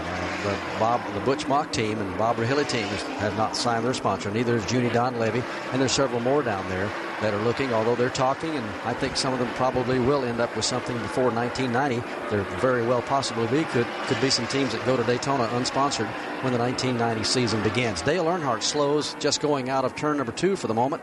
Might have drifted a little high over there, but the car off the pace for just a moment. We've had 4 caution flags here this afternoon in the Autoworks 500. A dog came on the racetrack on lap 48 over the wall, and that brought out the yellow. At lap 79, Larry Pearson cut a tire down and hit the wall in turn number 2. The 3rd caution at lap 136 when Stan Barrett's car hit the wall over in the number 2 corner, and the 4th one came out at lap 166 when Phil Parsons hit the wall over there also. The attrition rate wasn't too bad for at least a little past the halfway point, and then all of a sudden in the last few laps here, there's been a half a dozen cars or so have bit the dust. Butch Miller is out of it. So is Richard Petty. So is Roy Smith. Rick Wilson is in the garage area. Davey Allison is out. Phil Parsons, Bill Sedgwick, Ron Esau. Ernie Urban has just gone to the garage along with Neil Bonnet and Bobby Hamilton. Let's check in the garage right now with Ralph Shaheen. Well, I'm standing here with Ernie Urban. Ernie, you came in here 21st in the points, one spot out of maybe making some extra money here at the end of the year. Then the car let go on you, and the guy that went out just in front of you was the guy that was 20th in the points, Neil Bonnet. Yeah, it's a shame. You know, we really had the Kroger Pontiac running good today, and evidently, you know, we had something go wrong in the motor, but, you know, we're going to be back for next week at Atlanta, and hopefully we'll put a better show on. Well, Ernie Urban's going to try and grab some money when he gets down to Atlanta, and we're going to run right over here, all of about 20 yards, and I got Neil Bonnet walking into me. Neil, what went wrong with your car? Well, I stood on the gas coming off, too, over there, and the motor rev wide open. We came back in, sprayed some extinguisher stuff on the clutch, it was slipping, and then all of a sudden it just tore completely loose. Clutches all the way out of it. You know, the guy that went out just after you was the guy that was one spot behind you, Ernie Urban. You saved the point money here today. Yeah, we needed to finish the race. That thing meant a lot to us, but, we're doing the best we can. We'll get after him. You feel okay yourself? Oh, yeah, I feel good. All right, let's go back upstairs, and we'll round up some more guys down here for you. We had talked just prior to the Inside NASCAR feature, or had attempted to get the story on the Ron Esau car, and the crew, as you remember, Ralph was telling us they were climbing all over that car to find out what was wrong. They have now traced the problem to a failure in their braking system, so that car has been retired with brake failure. Bobby Hamilton also into the garage a few moments ago, and we'll get an update on the Nashville driver in just a second. 229 laps are on the board. 312 make up the total distance. It's the Kodiak Pontiac of Rusty Wallace showing the way over Alan Kulwicki here in Phoenix. Here at Phoenix International Raceway, Ricky Rudd is in for pit service. Remember, with that bad clutch also, Dick Brooks. Well, I don't know for sure why they stopped quite so quick. It just happened to be I walked up into the pits and I seen they were going to come in. I was going to ask somebody, but they're going to have a little trouble getting out of here. Remember earlier they said that the clutch was bad on the thing. They're going to try to push it out as best they can. It's just going to be a tough thing for them if they don't really mess their clutch up and go the way Neil Bonnet went. He is down and away very, very slowly. He's gone a couple of laps down already as he is trying to get the car up to speed. He's going perhaps 30 or 40 miles an hour now. As he finally gets it rolling, it'll take a long time to get the momentum up in that car to even reach anywhere near race speed, and he could lose as much as 3 laps, which is indeed going to be a costly stop for Ricky Rudd. And it's a shame, too, because the car is hooked up about as well as anybody here this afternoon. 236 laps are on the board. You had to know that was coming, even if he had stopped under caution. Had he gone back up to green flag running when we went back to a restart, he would have been dreadfully behind on that start. So it's a tough break, but you have to stop eventually. Everybody was on pit road looking to see what they had done to the car. They did put on 2 tires, as Dick told us. But on lap 236 now, Ricky just now getting back up to full race speed midway down the back straightaway. Taking a look at some action on the Armor NASCAR scoreboard, some racing that might be coming up in your area. This coming Friday night, the All-American Challenge Series of NASCAR runs the Volusia County Speedway in Barberville, Florida. And then on Saturday night, the All-American cars are at the Sunshine Speedway in St. Petersburg. Now, your original schedule for the All-American Challenge Series also showed a race at Tom Steimus's DeSoto Speedway in Bradenton, Florida, scheduled for November the 12th, but that race has now been canceled. So Friday night, Volusia County Speedway. Saturday night, the Sunshine Speedway in St. Petersburg. Stanley Smith has a 69-point lead on Mark Day. Right now, here at the Phoenix International Raceway, 238 laps are on the board. Rusty Wallace continues to lead, and we have just gotten the results in on the NASCAR Winston Modified Tour race at Thompson, Connecticut. Tony Hirschman has won the race. Mike McLaughlin finishes second, Mike Stefanik third, and Reggie Ruggiero fourth. So Stefanik will win the championship. It will be his first NASCAR Winston Modified Tour championship, which he had taken a 90-point lead into Martinsville last weekend. It evaporated to a 1-point lead after the Winston 500 Classic. So congratulations to Mike Stefanik winning his first NASCAR Modified Tour championship, and Tony Hirschman winning today's 75-lap race at Thompson. That's up to the minute on the Armor NASCAR scoreboard. The interval between first and second here at Phoenix right now. First place being Rusty Wallace, second being Alan Kulwicki, is 1 7/10 of a second. It has varied anywhere from a little over 2 seconds to about 1 7/10. But Wallace has found a pace he can certainly live with here this afternoon as he works his way toward his first Winston Cup championship after coming so close last year and being runner-up to Bill Elliott. Barney, we just talked about Ricky Rudd pitting. I talked to Larry McReynolds again if they could finish the race, and he said no, they couldn't. He said they could only run about 68 to 70 laps. Although I talked to Barry Dotson, which was next to him with Rusty Wallace's car, said they were going to pit in about another 6 laps, and that they could finish, that they had just crossed the point of where they could make it to the end. So if a caution come out now, they could top it off, finish it, and go ahead and finish the race. But in Ricky Rudd's case, he's going to have to make another stop either way. So that's a situation with 241 laps complete. We'll see everybody on pit road at least one more time. We'll take a short break, and we'll be right back to Phoenix. We're back at Phoenix International Raceway. Rusty Wallace, the leader on pit road. Well, he just stopped, put on right side tires. They did not go to the left side. The right side, I'm in the pits, and the right side tires look extremely good. And from what I can see, the left side did too. One thing that probably would have made a difference, and Rudd's team might have been betting on it just a little bit, that if Rusty came in next, as he was a leader, he would take on 4 tires and go back out. Well, they didn't do that, and so that's going to leave Rudd even further back. Well, as good as Wallace's car has been working here all afternoon, apparently they took a look at the tires and figured they only needed 2, and that's exactly what they changed. 244 laps are in the book. Alan Kawicki now goes into the lead as Wallace has made a pit stop. The rest of the teams will be on pit road shortly. From the Phoenix International Raceway, this is MRN Radio. Here at Phoenix, the race leader, Alan Kawicki, is on pit road. It might be a 4-tire change. Yes, they're going to change all 4 tires on Alan Kawicki's car. Dale Earnhardt came in. He only changed 2 tires. Also, Morgan Shepherd was in for service on the Valvoline car. But Alan Kawicki is going to gamble and take on 4 tires and try to win this race. As earlier they pointed out, Rusty Wallace only took on 2 tires in gasoline. But Alan Kawicki and his team putting on brand new Goodyear sticker tires. They're going to roll the dice and see if they can win this race today. And there were some more of the front runners down in front of Dick Brooks in the pits just a moment ago. Well, Bill Elliott was in. They just changed 2 on his car, as we said they did with Ricky Rudd earlier. Rusty Wallace only put on 2. Harry Gant come in and put on 2 tires on his car and let him go. So I think the normal thing's going to be for these cars to just take 2, except as they said with Kawicki. Now they must be gambling from something. They're going to have to make up a lot of time for the extra time they're going to spend in the pits. There was a major problem on Kawicki's car. They changed the right side, then the left side, then they went right back to the right side of the car again and began changing tires. Jim Phillips, what happened there? They had trouble getting the right rear tire off. They had to go back around and take it off after they'd already changed the left side. So we're going to try to get a word from Paul Andrews and see what happened. Dick Trickle is also in. Kyle Petty has made his stop, and just about all the front runner, at least the front 10 or 12 cars, have now gone onto pit road after making their scheduled pit stops. Right now they're showing Darrell Waltrip as the leader. Let's pause 10 seconds on MRN Radio for station identification. A lot of smoke out of Sterling Marlin's car. The Sunoco Oldsmobile is back on pit road, trailing smoke heavily. He locks it up, and there's fire in the front of the car. You can see quite a bit of fire and flames and smoke coming out from under Sterling Marlin's car, and another car almost hits the wall down in turn number 1 at the same time. Derek Cope slid up out of the racing groove here in turn number 1, just about tagged the wall. Right in front of us on the exit to pit road, Sterling Marlin's car comes to a halt. There's fire coming out from underneath the hood. Seems to be on the right front side of the car. And again, the car is just past the pit lane where you make the exit to rejoin the race traffic. Just here in turn number 1, smoke continues to pour out of the car. Sterling has climbed from the car. There's an awful lot of smoke coming out of Sterling Marlin's car. He exits the machine very quickly, takes a few steps away from it. Out on the grass, the fire trucks are there. And what a bad day for Sterling Marlin here at the Phoenix International Raceway after having a super good run. Let's go back to Joe Moore. The fire department people have come by and they're spraying some of the material on the car to put out the flames. Earlier today, in one of the pit stops that Sterling made, when he came back onto the racetrack, it seemed that right front tire was binding, didn't want to turn. We didn't see any more problem from it later in the race, but this may be some of the same problem here for Sterling Marlin. They've got the fire extinguished. Sterling's walking around checking out the damage. Now this is...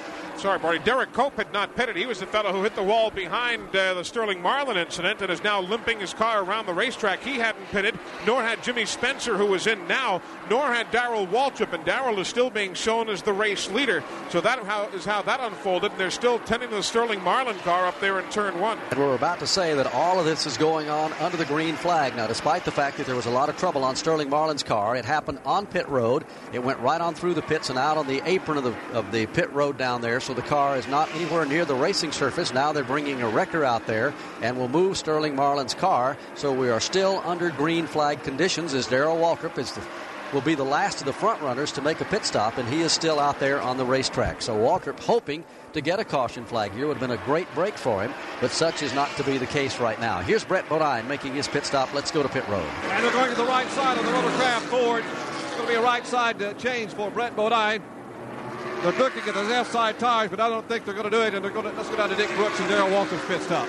Well, they certainly wanted a caution to come out. I'm not one to make a judgment call here, I guess, but there's been a lot of problem here on the end of pit road. It's kind of bad when they come off the pit road. They can't see those cars sitting over there. But I think everybody's got it pretty well intact now, and they're going to let it run as they drop Darrell's car down with right side tires as the Brett Bodine's car just comes by also. Everybody clears, they're back on the way. Rusty Wallace has now reassumed the lead as pit stops have been completed by all of the front runners. He comes across the stripe. He'll have a comfortable lead on second place. Trouble in turn one. Rusty Wallace's car breaks loose. He spins it completely around, tags into the outside retaining wall. A lot of damage to the left side of Rusty Wallace. Wallace has hit the wall. There's another car involved also, as the sun is really bright up in that area, but Wallace's car has come to rest at the apron of the racetrack, and it appears to be Stan Barrett's car, the other machine involved. Now Rusty gets his fired and is moving on around the racetrack, and also Stan Barrett is away, but it has brought out the yellow flag here in the Autoworks 500 this afternoon. Let's go back to Joe Moore. Wallace came into the corner in turn number one, and he came in and just kind of cocked it sideways. The car slid up the banking, collected the Stan Barrett car, then tagged the outside retaining wall. He slid back down across the racetrack, sat there for a few moments, then refired the car and drove away. Looks like some sheet metal damage. That's all we can see. Presently, as the car comes back down the front straightaway, it looks to be okay. Joe Moore got Sterling Marling here. Sterling, what happened to the car? I don't know. It looks like a rotor come apart or something. Twirl the right front caliper off. You know, that's all I can see right now. We can't see the motor to get it back in. The car run awful good. Had a good shot. We got on a set of tires there at the last stop. Staggers off, but snow cold car run real good. We're gonna get them. Well, it sure did. He had a good day going today, and it was tough luck for him. As they come by, you could see the rotor and the right front coming apart, so that's exactly what happened to it. So Sterling Marlin's car is now hooked up to the wrecker and heading for the garage area, and he is out of it. We'll take a short break because pit road is going to be closed, at least for a minute, until they get everything cleared down where Sterling's car was. We'll be back in a minute. They have opened the pit lane for service while we were away. Darrell Waltrip was in very quickly and has come off the pit road with the race lead here in the Autoworks 500. And Jim Phillips, a chance for the Kulwicki crew to amend for the problems of earlier. It sure did, Eli. They came in and made a good pit stop this time. Got on 4 tires, 4 brand new tires, and put in a tank of Unical gasoline. So that should clear them for the rest of the race. Also was Morgan Shepherd. Dick Trickle was in. Dale Earnhardt was in for 4 tires and gasoline. Also Terry Labonte and Michael Waltrip. All these cars, the strategy went back to the 4 tires and the gasoline to get ready for this final run here at the Autoworks 500. Dick Brooks. Well, they're going to bring Rusty Wallace's car back in. They're going to measure the wheelbase on the car, so evidently there was some damage done to the chassis itself. The left front tire is into the fender, so that either means that it's bent out as some camera. I can see it from here. It's bent in, and there's a lot of toe out on the car. That's not going to be an easy thing to fix. The left rear quarter panel is bent in against the tire back there. I think those things are repairable depending on how bad the strut or how bad the tie rod arms. Well, I can see it from here. It must have 1.5 inches of toe out in it, which is not a good thing. They can finish the race that way if nothing else is bent bad, but they're not going to have the same car as they had. Ricky Rudd's back in the pits. He's got a heating problem with his, and they're doing what repair they can on that. They're opening up the front end and trying to get all the air to it they can, and I can see oil underneath the hood there. Kenny Schrader's car just came in. They changed tires on it again, dropped it down, and let it go. But Rusty Wallace's car is still sitting here as they have tried to adjust the toe-in on the car with the toe-in length. Here at Phoenix, the way they have come off the pit road, Dave Marcus is on the tail end of the lead lap. He is lined up directly behind the safety car. The race leader is Darrell Waltrip. Second is Bill Elliott. Third is Mark Martin. Then you've got Dale Jarrett's car next in line. 5th is Labonte. 6th is Jeff Bodine. 7th is Harry Gant. 8th, Dale Earnhardt. Michael Waltrip is 9th. 10th is Morgan Shepherd. 11th, Dick Trickle. 12th spot now is Kulwicki. 13th is Jimmy Spencer. And 14th spot is Kenny Schrader. Now Kulwicki is back on pit road. You were talking about the sunshine and glaring in the driver's eyes. Alan Kulwicki's windshield was not clean. He had some problems being able to see, so they brought him back in and they're using brake clean to clean his windshield with. So Alan Kulwicki is getting ready to go back on the racetrack. It'll be at least another lap or 2 before we go back to green as cleanup efforts continue down in turns 1 and 2. Jeff Bird of Sports Marketing Enterprises of the R.J. Reynolds Tobacco Company is here in Phoenix watching the race this weekend. Boy, this facility has really improved, has it not? Well, the last time I was here was 10 years ago, and Buddy Job and his folks out here have done a tremendous job. It's a first-class facility, and it's just chock full of people today, Barney. I tell you what, it's just gratifying to see the Winston Cup Series come out here to Phoenix and draw such a huge crowd. We're talking on a commercial break there a minute ago during the caution, too, about the enthusiasm of the race fans out here. It's almost like this sport is just starting in this part of the country, isn't it? It really is. You think they don't get their dose of it out here like the fans in the Southeast do, but they're really enthusiastic. They wait around the drivers' meeting. They were looking up like they were looking up almost at idols up there. And then when the drivers came out and accommodated them with autographs, they were most thankful. And it was it's fun to see because we get a little jaded down there. We see this every weekend in the Southeast, and these folks aren't as lucky as we are. But they're surprisingly knowledgeable, and I'm sure they follow it on Motor Racing Network and keep up, and they know when to cheer and when to boo, and just like the people in South Carolina and North Carolina. Yeah, they catch on real quick. Jeff, they're about to go back to racing here in a moment. I know we'll be in New York in a couple of weeks to crown the Winston Cup champion. It's been a great season. Yeah, it sure has. It's going to get tight right here, so we'll give it back to you, Eli and Barney. Thanks a lot. All right, we'll go back to green in just a moment from Phoenix International Raceway. This is MRN Radio. We are back into green here at Phoenix International Raceway, lap 262 of 312. The race lead held by Darrell Waltrip. Moments ago, Derek Cope in the Purelator machine just unlapping himself, so he is back on the tail end of the lead lap. The man who took the restart on the tail end of the lead lap, Dave Marcus, is battling to stay there, but now as they come off turn 4, the front two cars, Waltrip and Bill Elliott, along with third place Mark Martin, about to go by Dave Marcus. And give a call to Dale Jarrett. He is in the fourth position. He too pulls up to try to catch the front threesome as they work back off turn 2 again. And here's Rusty Wallace back on pit road yet again, this time under green. It's going to cost him, Dick Brooks. Well, I just talked to Harold Elliott, who's the engine builder on the car, and one of the key players on it. Asked him if Rusty said what happened. He said, yeah, the 90 car just bumped him as they went in a turn and got him sideways. Now, they did try to adjust the front end on the car, adjust the toe end, and they came in the second time and tightened up the tie rod links on it. They come back this time to change right side tires. They had a flat right front. So it's just not one of those. I mean, it's just, all of a sudden it's falling apart. The flat tire had nothing to do, I don't think, with anything else. They had already changed it. It was a new tire, and that was flat. Wallace is back on the speedway. He goes a lap down, and he is back about the middle of the field trying to work his way back to the front. He likely will not be able to do it with an ill-handling car. The battle up front for the lead, it has been a dandy for the last 2 laps around, and finally, after 3 or 4 cars kind of beat and bang and shove a little bit, Bill Elliott comes out with it over in turn number 2. Elliott was racing side by side with Darrell Waltrip. Waltrip got out of the groove a bit. Elliott got by and took the lead. Mark Martin scooted by. He took second. Darrell Waltrip falls back to third. So Elliott, who has been out of the ballpark really on as far as handling in 3 and 4 most of the afternoon, now seems to have hit on things. He pulls away from Martin by a couple of car lengths. We've seen him do that many a time. Just keep on working and working and getting that car ever that much closer to where they need it to be. And here late in the afternoon, there's Bill Elliott showing the way back into the corner. Pit stops continuing. Ricky Rudd is back in again with his ailing Quaker State Buick. But on lap 266, everybody is chasing Bill Elliott, but he's only got a couple of car lanes edge over Mark Martin in 3. Martin very strong down into 3, Eli. He's about 2 cars behind Elliott. Waltrip, who's been fighting an ill-handling car, trying to hang on in 3rd ahead of Terry Labonte and Dale Jarrett. It is amazing in Winston Cup racing how quick the fortunes of different teams and drivers can change in an event. It looked like earlier today that Alan Kowicki might just run off and hide and win this race going away. Then when Rusty Wallace took command, he had everything his way for more than 100 laps. And now all of a sudden, after a quick caution flag here just a moment ago, Bill Elliott seems to be the car they're going to chase all the way down to the checkered flag. They're back in 3. Elliott still holding on. He's right behind Derek Cope's car, trying to get him back a lap down. Martin has closed right up on the rear deck lid of Elliott out of 4. On the attrition list, Stan Barrett has now retired his machine, taking it to the garage area. Sterling Marlin obviously out. And at last report, Bobby Hamilton was taking his car to the garage. That was a while ago. Ralph Shaheen, have they retired it for the day? Well, yeah, we're right down here with Bobby Hamilton, Eli, and you had a great day going for you, Bobby, in your first ever Winston Cup race. Well, we really did. Our qualifying effort was a good deal.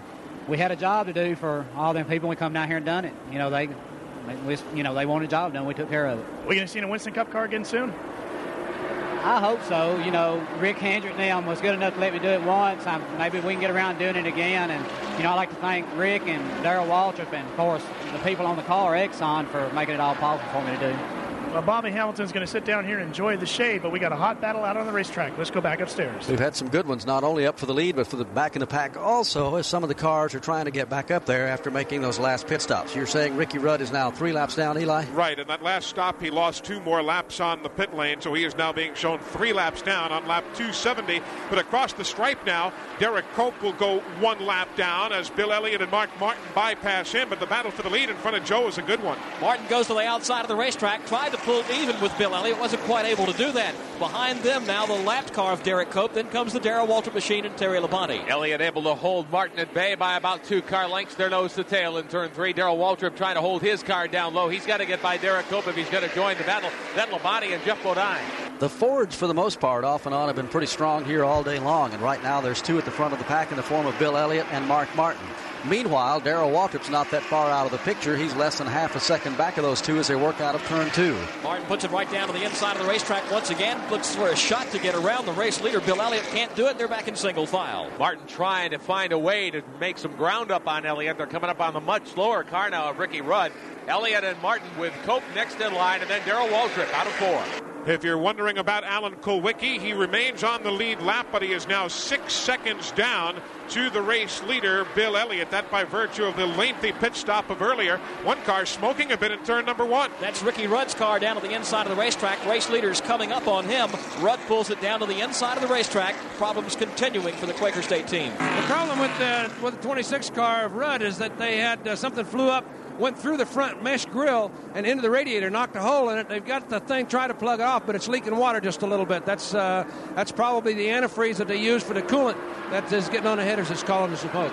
Rudd is off the racetrack, comes back on the pit road. We're also been seeing quite a bit of smoke come out from Michael Waltrip's Country Time Lemonade car as he's been going through both ends of the racetrack. Has smoked a couple of times. We've seen it come out from under Waltrip's car a little bit. Meanwhile, Bill Elliott still leads by 3 car lengths up in turn 3. Elliott over Mark Martin, Barney. Those 2 drivers trying to get away and stage their own battle to the finish, but Darrell Waltrip won't let him go. Now he has climbed back around Derek Cope's car to run a strong 3rd. We'll get the differential for you, but from 2nd place, Mark Martin, back to 3rd place, Darrell Waltrip, just 0.8 of a second. So things are still very close with Jeff Bodine and Terry Labonte also battling with those cars for the lead. 275 laps are complete. 312 make up the total race, and right now they're chasing Bill Elliott. We have 32 laps remaining here at Phoenix International Raceway in the running of the Autoworks 500 for NASCAR's Winston Cup Series. Bill Elliott is the leader over Mark Martin, Terry Labonte, Darrell Waltrip, and Dale Jarrett with a super run. But Jeff Bodine's efforts have apparently gone up in smoke for this day. Let's go down to his pits. Well, I tried talking to Waddell Wilson. He just said that the thing's gone and walked off. Went over pit row and left, and Bodine come down through here. There wasn't a board. And believe me, when you're a driver in a race car and you come down pit row, everything looks the same. And if there's not a board out there, you don't know where to stop. So he went on by, and they pushed him back. He's coming in right here, right now. I might be able to get a word with him here just in a second. I don't know where they're going to take him. Jeff Bodine's car being pushed behind the pit wall. He had a good run going at one time. He led quite a bit of this race this afternoon and had a shot to win this thing, but now it's all over as he has gone behind the wall. The laps are winding down here at Phoenix International Raceway in the Autoworks 500 this afternoon. 282 are now on the board. That'll give us 30 to go, and it'll all be over here this afternoon. Here's Bill Elliott, the leader, out of turn number 4, ahead of Mark Martin now by some 10 or 12 car lengths, which will translate to just about a second as they work back into turn number 1. Terry Labonte is back up to 3rd place after really dropping back in the field in the early going this afternoon. He's coming on strong in the final runs. And also Darrell Waltrip being posted 4th. And give a call to Dale Jarrett. He's hung in there in the top 10 all day long, been very consistent as the leaders work out of turn number 2 and head over to turn 3. Keeping an eye on Labonte, Barney. He's really had his work cut out for him. He had that radio problem. The car didn't handle it all the first 75 or 100 laps of this thing. And now he's getting around here as well as anybody else in 3rd spot. Add to your attrition list as well Ricky Rudd. The overheating problems of moments ago have now forced him to the garage area. He's had a myriad of problems all day long, but as Dick Brooks was telling you before, they tried to seal up that hole in the radiator where a piece of debris had gone through. They've been unable to do that, and instead of staying out there and putting fluid on the racetrack, Ricky has now retired his car. 284 laps on the board. Let's go downstairs. Well, with Ernie Elliott standing here, Ernie is standing back here. It looks like you're waiting for it to all be over. What did you do to make it work? Well, we've been running pretty good all day, you know, just sort of hanging in there, just trying to make adjustments all day. You know, but the race ain't over, so we don't know yet. We hope we win. Never know till it's over. Okay, I think they standing here from a long dry spell. I think they just got their fingers crossed that everything stays together. I think that's a kind of an optimistic thing. Well, the race is not over, but we're going to have to wait and see what happens. That's a whole key to winning races, and a consistent driver that'll end up in victory lane more than his share of times is if there's a little something wrong with the car, and it's not going to be perfect every time they drop the green flag in all 29 events on the Winston Cup circuit, but a driver that can keep that car in contention can live with a little problem on it, keep it on the lead lap more times than not, and make 6 or 8 pit stops during the day and get it cured, as obviously the Elliots have, and now they're being chased by the whole field. Terry Labonte is really putting the heat on Mark Martin, and that'll be for the number 2 position as they work into turns 3 and 4.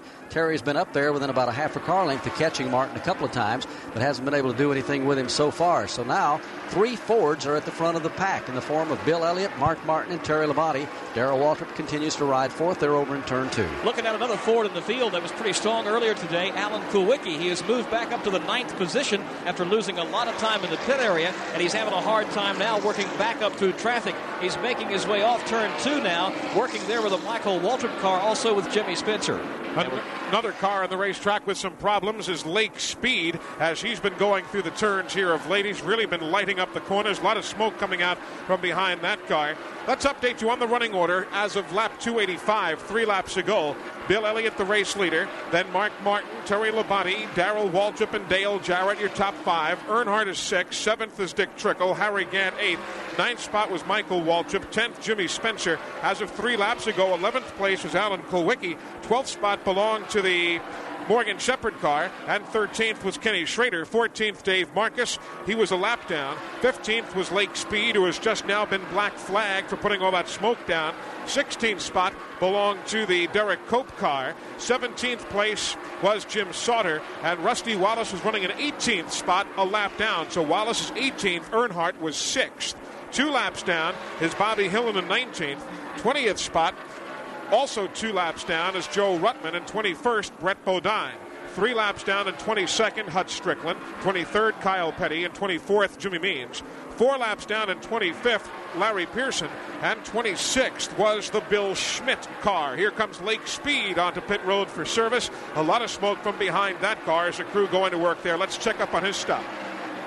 Lake is going to be serviced from the left side of the car. The hood will also go up on the bullseye machine, so a lot of work there for Lake. Quite a pretty good run going a short while ago. He was in 15th spot before the smoke began billowing from his car. Terry Labonte's just taken over the 2nd spot from Mark Martin as they raced into the 3rd corner that time by. Labonte had been threatening to take over that spot for the last 4 or 5 laps around. Finally puts a move on, and it pays off for him. Track officials estimated today's crowd here at Phoenix International Raceway at more than 65,000 fans, bettering the Phoenix Mile attendance mark of 60,000 set last year for the race here. So the crowds continue to get bigger and bigger at this racetrack, and you can see why from the kind of racing we've seen here today. We'll be back in a minute. At Phoenix International Raceway, we welcome you back for the final 15 miles of the Autoworks 500. If things do not change, and this is certainly our unofficial count right now, but with Dale Earnhardt being shown in the 6th spot and Rusty Wallace being shown in the 18th position, and with Rusty having led a lap, but Earnhardt, according to our calculations, having not led a lap, it would mean, Barney, we'd be looking at about a 73-point difference between Wallace and Earnhardt if things end exactly as they are right now, going into the season finale in Atlanta in a couple of weeks. Well, it's certainly not something that Earnhardt could not overcome. If he can pick up as many as 30 points here this weekend on Rusty Wallace, and they go to Atlanta, and Rusty should have trouble early, and Dale go on to have a good finish or win the race, the championship is by far from being decided. It would be about a 36-point pickup for Earnhardt, according to our numbers, if things ended just the way they are right now. So it's going to go right down to the wire. Meanwhile, in the garage area, some of the big names who had run well early in the day have come up just a bit short of the checkered flag. Ralph Shaheen is with them. Well, one of those drivers that came up a little short is Ricky Rudd, and Ricky had all kinds of problems today. Well, you know, the Quaker State Buick really run good early. Kulwicki was a little bit better than us for a long time, and we could sit in there and settle in there and run second and stuff, and we were going to make some adjustments to the tires.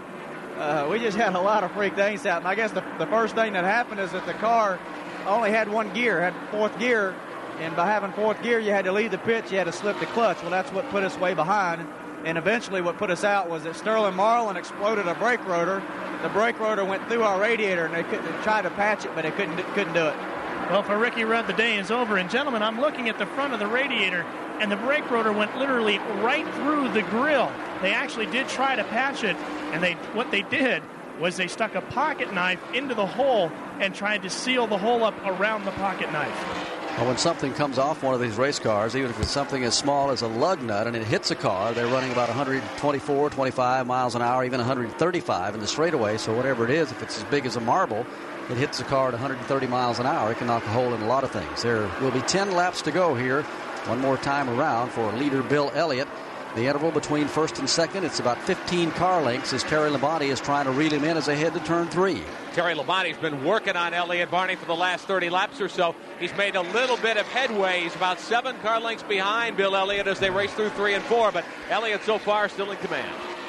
As they work back underneath the Goodyear Bridge to the start-finish line, working now to 10 laps to go. The indication from Harold Kinder. The members of the media in attendance today voting on the Goodies Headache Award to the driver who suffers the hardest luck during the running of the Autoworks 500. $750 on the line there. At the conclusion of today's broadcast, Barney and I are going to select the Have a Tampa Close But No Cigar Award winner. There's $200 on the line from that award. And the entire MRN crew votes the Peak Performance Award to the driver who makes the coolest move during the running of the Autoworks 500. And $500 is on the line from the folks at Peak. So all of that coming up following the checkered flag in just about 7 miles, or rather 8 miles from now. Terry Labonte gets a little bit closer. He was kind of disappointed the other day. He felt like that they could win the pole here. He wanted to win the pole, and he wanted to win the race. He talked about that. It is, in a way, sad to see it over. I hope that we can win one of the 2 races left. We've won a couple this year, and we really felt like we missed some chances to win 2 or 3 others. Would love to win another one. Most of all, I think we'd love to win a pole position and then have a shot at winning the race. So I don't know if we'll be able to pull that off or not, but we're going to sure work at it. Well, he didn't get the pole. He started outside pole, and he's within catching distance of Bill Elliott right now, and it's getting even shorter, Joe Moore. It's getting shorter and shorter as they continue. We're watching another battle develop as well, Barney. That's back for the 4th position. Dale Jarrett, we've called attention to the fact that he's got a real good run going today. He's closing in on Darrell Waltrip. A couple of laps ago, he was just a car length and a half possibly behind Waltrip. Now he's fallen back just a bit, but still not letting Darrell Waltrip get too far away. Been an outstanding run for Dale Jarrett. With nobody winning the Unocal Challenge today, Barney, who was only eligible for Kenny Schrader, it'll become $205,000 at Atlanta in 2 weeks, and the Atlanta International Raceway has announced that they're going to double it for that race. So the Unocal Challenge will be $410,000 at the Atlanta International Race. That's remarkable. That's almost as much as you make in a year, and these guys are going to be going for it for 1 weekend. Yeah, that's kind of sad. It is an awful lot of money, and the pressure down there will be tremendous to win the pole. The track will open in Atlanta on Friday of that week, 2 weeks from this weekend. The Busch Pole qualifying on Friday. The ARCA Permatech Series running on Saturday the 18th of November. And then 2 weeks from today, the Atlanta Journal 500 at the Atlanta International Raceway. Eli was standing down in Bill Elliott's pits, and they're standing there watching Terry Labonte as he was gaining on him. Now, he stabilized the last 2 laps and hasn't picked up anything on him. But he was pulling up on him pretty good for a while. Bill was running high through 1 and 2, and he finally dropped it down as best he could, coming off of 2, and seems like they've kind of neutralized their position. One thing that we had not mentioned that just was brought up is Dale Jarrett's car. He's had a super run today, and TRW has voted Doug Williams, the crew chief of his car, the TRW Mechanic of the Race Award, offered him $1,000. So that's something we haven't been talking about, and they are having an awful good run today. There are 5 laps to go. Will be less than 5 laps. Here comes the leader out of turn number 4 this time. It'll be Bill Elliott. Terry Labonte still about 8 or 9 car lengths back. Let's go to Jim Phillips. Well, the mood in the Junior Johnson pit, of course, his time is running out, and they say what a difference a radio makes. When they didn't have a radio, they ran it back in the top 15. But since they got the radio quick fixed, they immediately went to the top 10. And now they're running second right on Bill Elliott's bumper. And for those of you who are keeping tabs on the points, as we all are, Martha Oliver and Augusta Johnson have just tabulated for us that Alan Kulwicki has led 92 laps today. Rusty Wallace has led 75 laps. So the bonus for leading the most laps will not go to Rusty, but indeed it would go to Alan Kulwicki. So that extra 5-point differential will not be added into the end of the race total. So the point chase will be very, very close, in and around 65 to 73 points, depending upon the exact order of finish between Wallace and Earnhardt, with just 3 3 laps remaining here at Phoenix International Raceway. So Earnhardt still has a good shot to win the Winston Cup Championship. Let's follow this battle down to the checkered flag now. Here comes Bill Elliott. He's the leader. He is about 8 or 9 car lengths ahead of Terry Labonte. A couple of Fords at the front of the pack as they come down to the line. There'll be 2 laps to go as they work into turn number 1. The interval remains the same. Separation the same as they come back into turn number 1. No race traffic ahead except for the Hut Strickland car. He'll give them plenty of racing room as they exit turn 2. Bill Elliott, Terry Labonte, trouble in turn 4. Jimmy Means loops the Alka-Seltzer Pontiac, gathers it back up, points it in the right direction. He's very slow. Meantime, Elliott and Labonte are in 3 and 4 on the gas, and Elliott leads by about 8 car lengths. Jimmy Means gets his car refired. He stayed out of the way of the race leaders. White flag from Harold Kinder. Bill Elliott leads Labonte by 6 car lengths to turn 1. Back in turn 1, Elliott showing the way, taking it right down to the inside of the racetrack. Smoking the tires as he has been just about all afternoon. Elliott still by some 10 car lengths over Terry Labonte. Bill Elliott's been able to maintain a pretty comfortable lead. Labonte able to chop the lead down a few times. He's within about 6 car lengths as they head into turn 3. Now Elliott right behind Hut Strickland's automobile, but it's Bill Elliott out of turn 4. Elliott has to come out of the throttle a little bit, but he's going to win as he comes down to the line. Bill Elliott crosses the stripe, gets a checkered flag, and wins the Auto Parts 500. Terry Labonte will finish 2nd. 3rd will go to Mark Martin. 4th to Darrell Waltrip, and 5th to Dale Jarrett. So it's all over here at Phoenix this afternoon. We'll be going down to Victory Lane in a moment.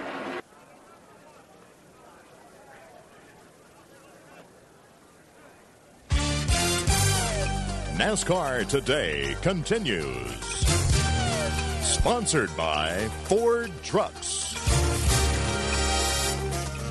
Back at Phoenix International Raceway, Bill Elliott will be in Victory Lane. He'll be talking with Dick Brooks in a moment, but right now let's check in with Jim Phillips.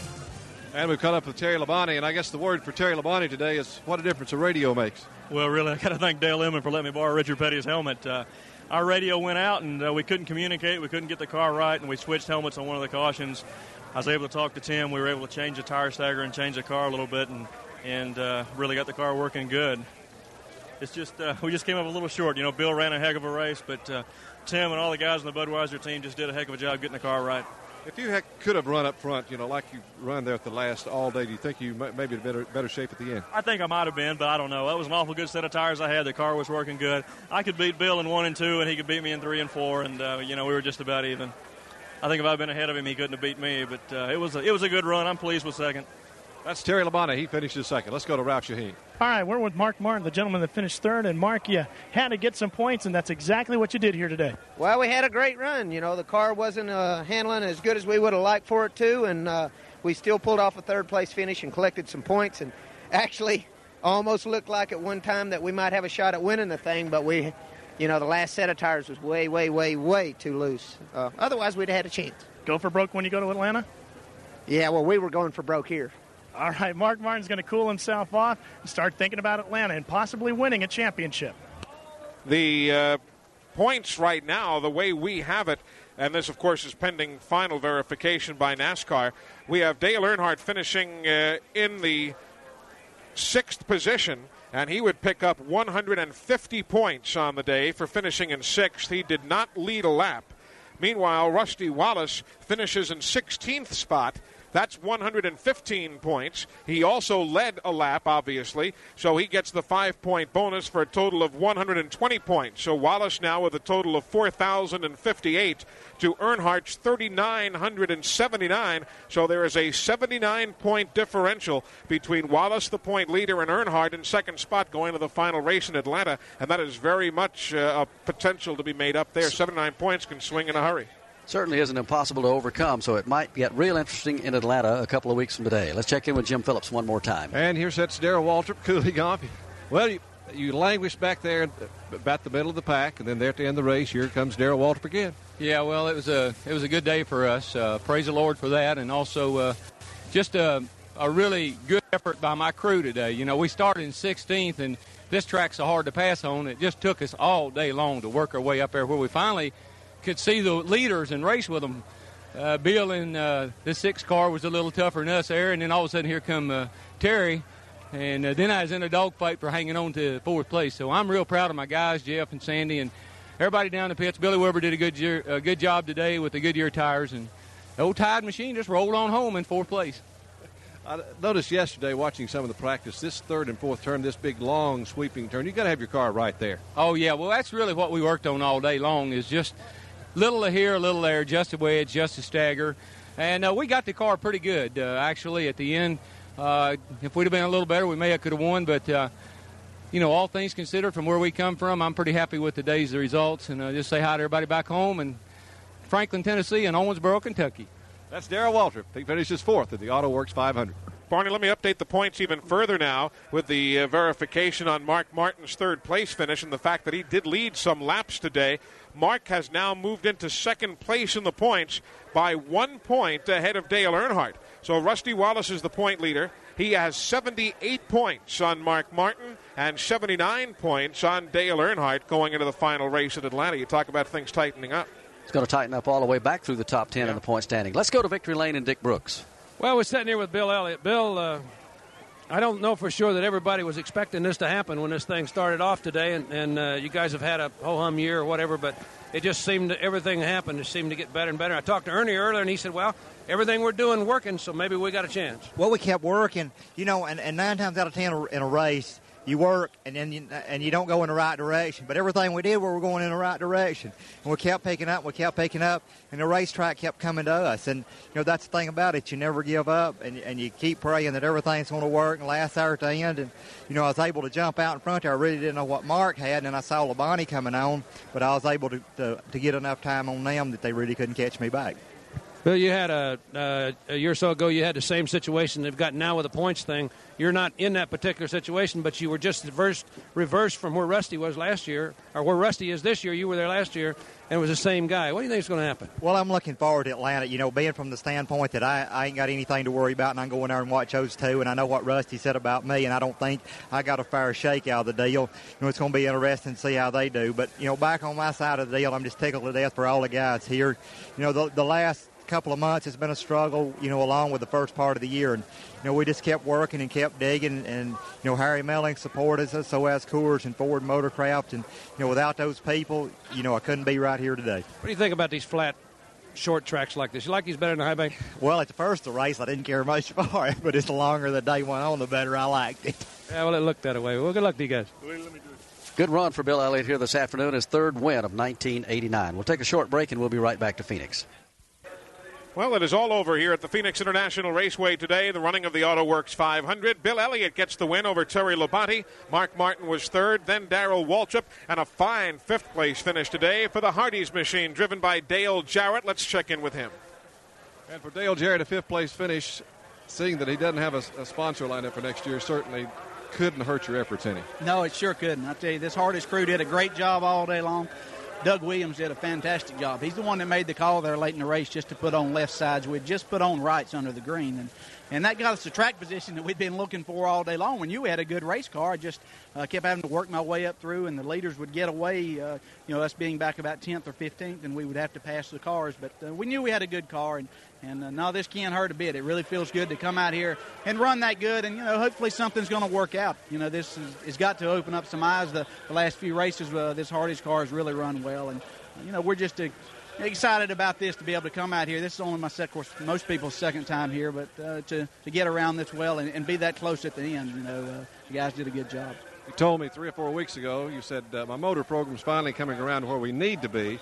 So we're giving up too much horsepower. You told me that earlier, and it showed up. And then went to Martinsville, and you ran super good. And today on this flat track where you have to have some horsepower, it paid off for you. Yeah, it sure did. The engine room, those guys are really working hard. We've had a new addition there, J.E. Beard, and he's helped us a lot. And Keith Russell is still the head man there, and they do a good job working together. And they've really put their heads together and working hard. And, that's the difference. You can look around at some other cars that have come around with good engine programs. It's made a big difference. And, we're just happy that, we're doing this now. It would have been nice to have done it all year, but we are getting things worked out. I just hope that we can land a sponsor and get another shot at next year, because I think things are really starting to happen.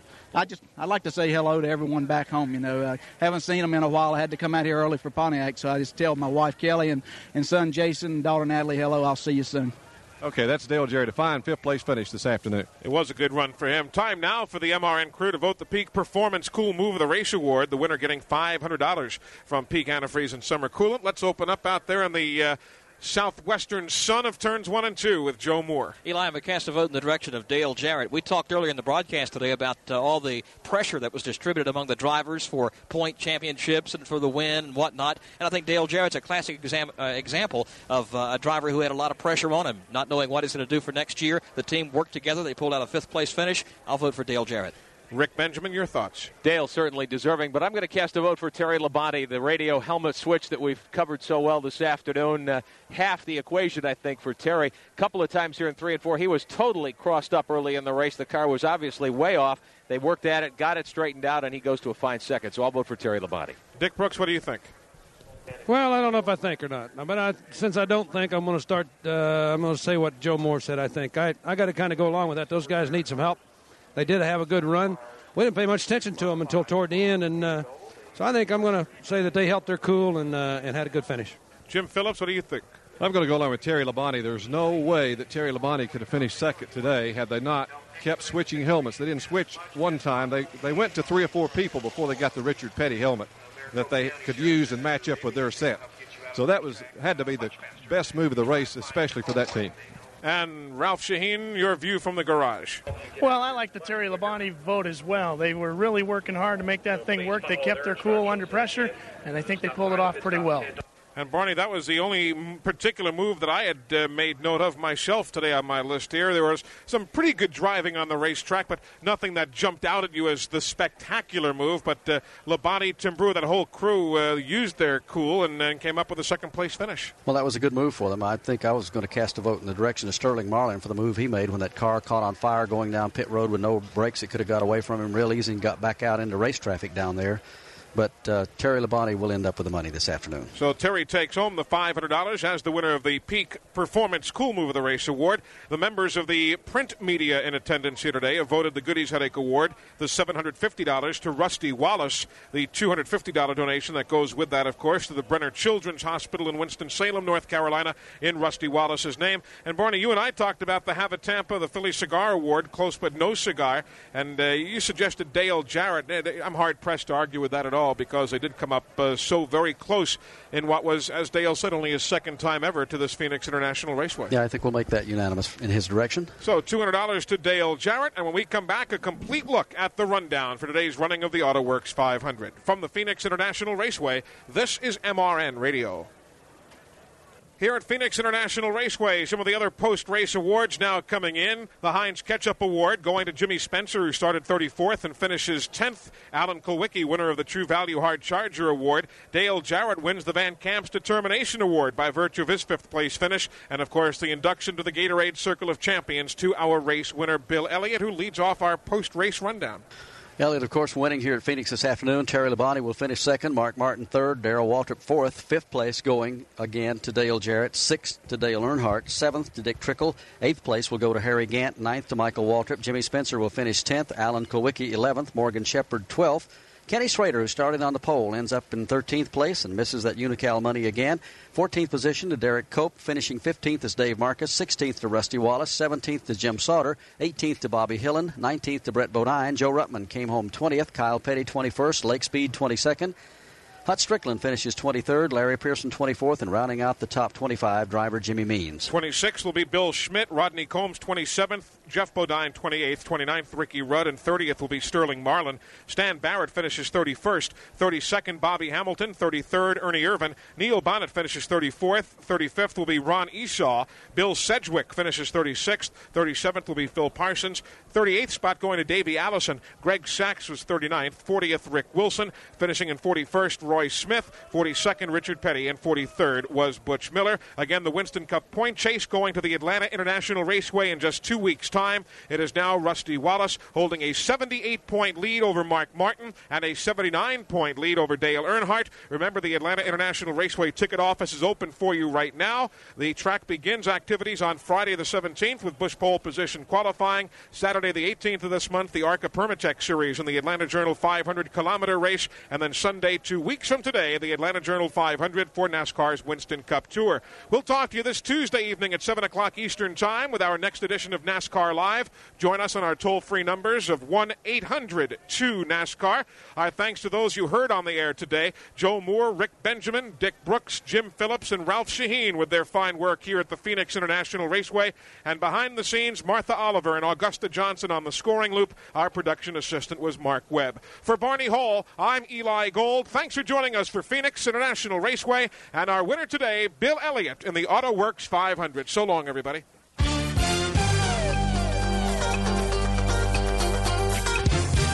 MRN Radio. Coverage of the NASCAR Winston Cup Series has come to you from the Phoenix International Raceway. Sponsored by Busch Beer. Don't just reach for a beer. Head for the mountains and the smooth taste of Busch Beer. By Pontiac for driving excitement with your name on it. Pontiac, we build excitement. By True Value for quality, selection, and personal attention. Make True Value your first choice. By Unical, the winning spirit rides with you every time. It's the spirit of 76. By Peak Antifreeze. Only Peak gives you peak performance. By Gatorade. Gatorade gives your body what it's thirsty for. By First Brands, makers of STP oil treatment. STP is the edge. By Van Camp's Beanie Weenies, grown-up nutrition, kid-size fun. By Armor Star Canned Meat, America's choice for the great outdoors. By the White Rain family of hair care products. And by Baby Ruth, the official candy bar of NASCAR's legendary Junior Johnson.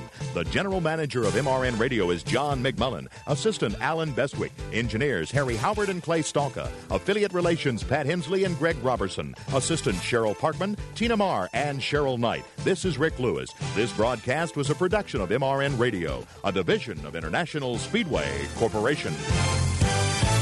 This week's MRN Classic Race has been brought to you by Hercules Tires.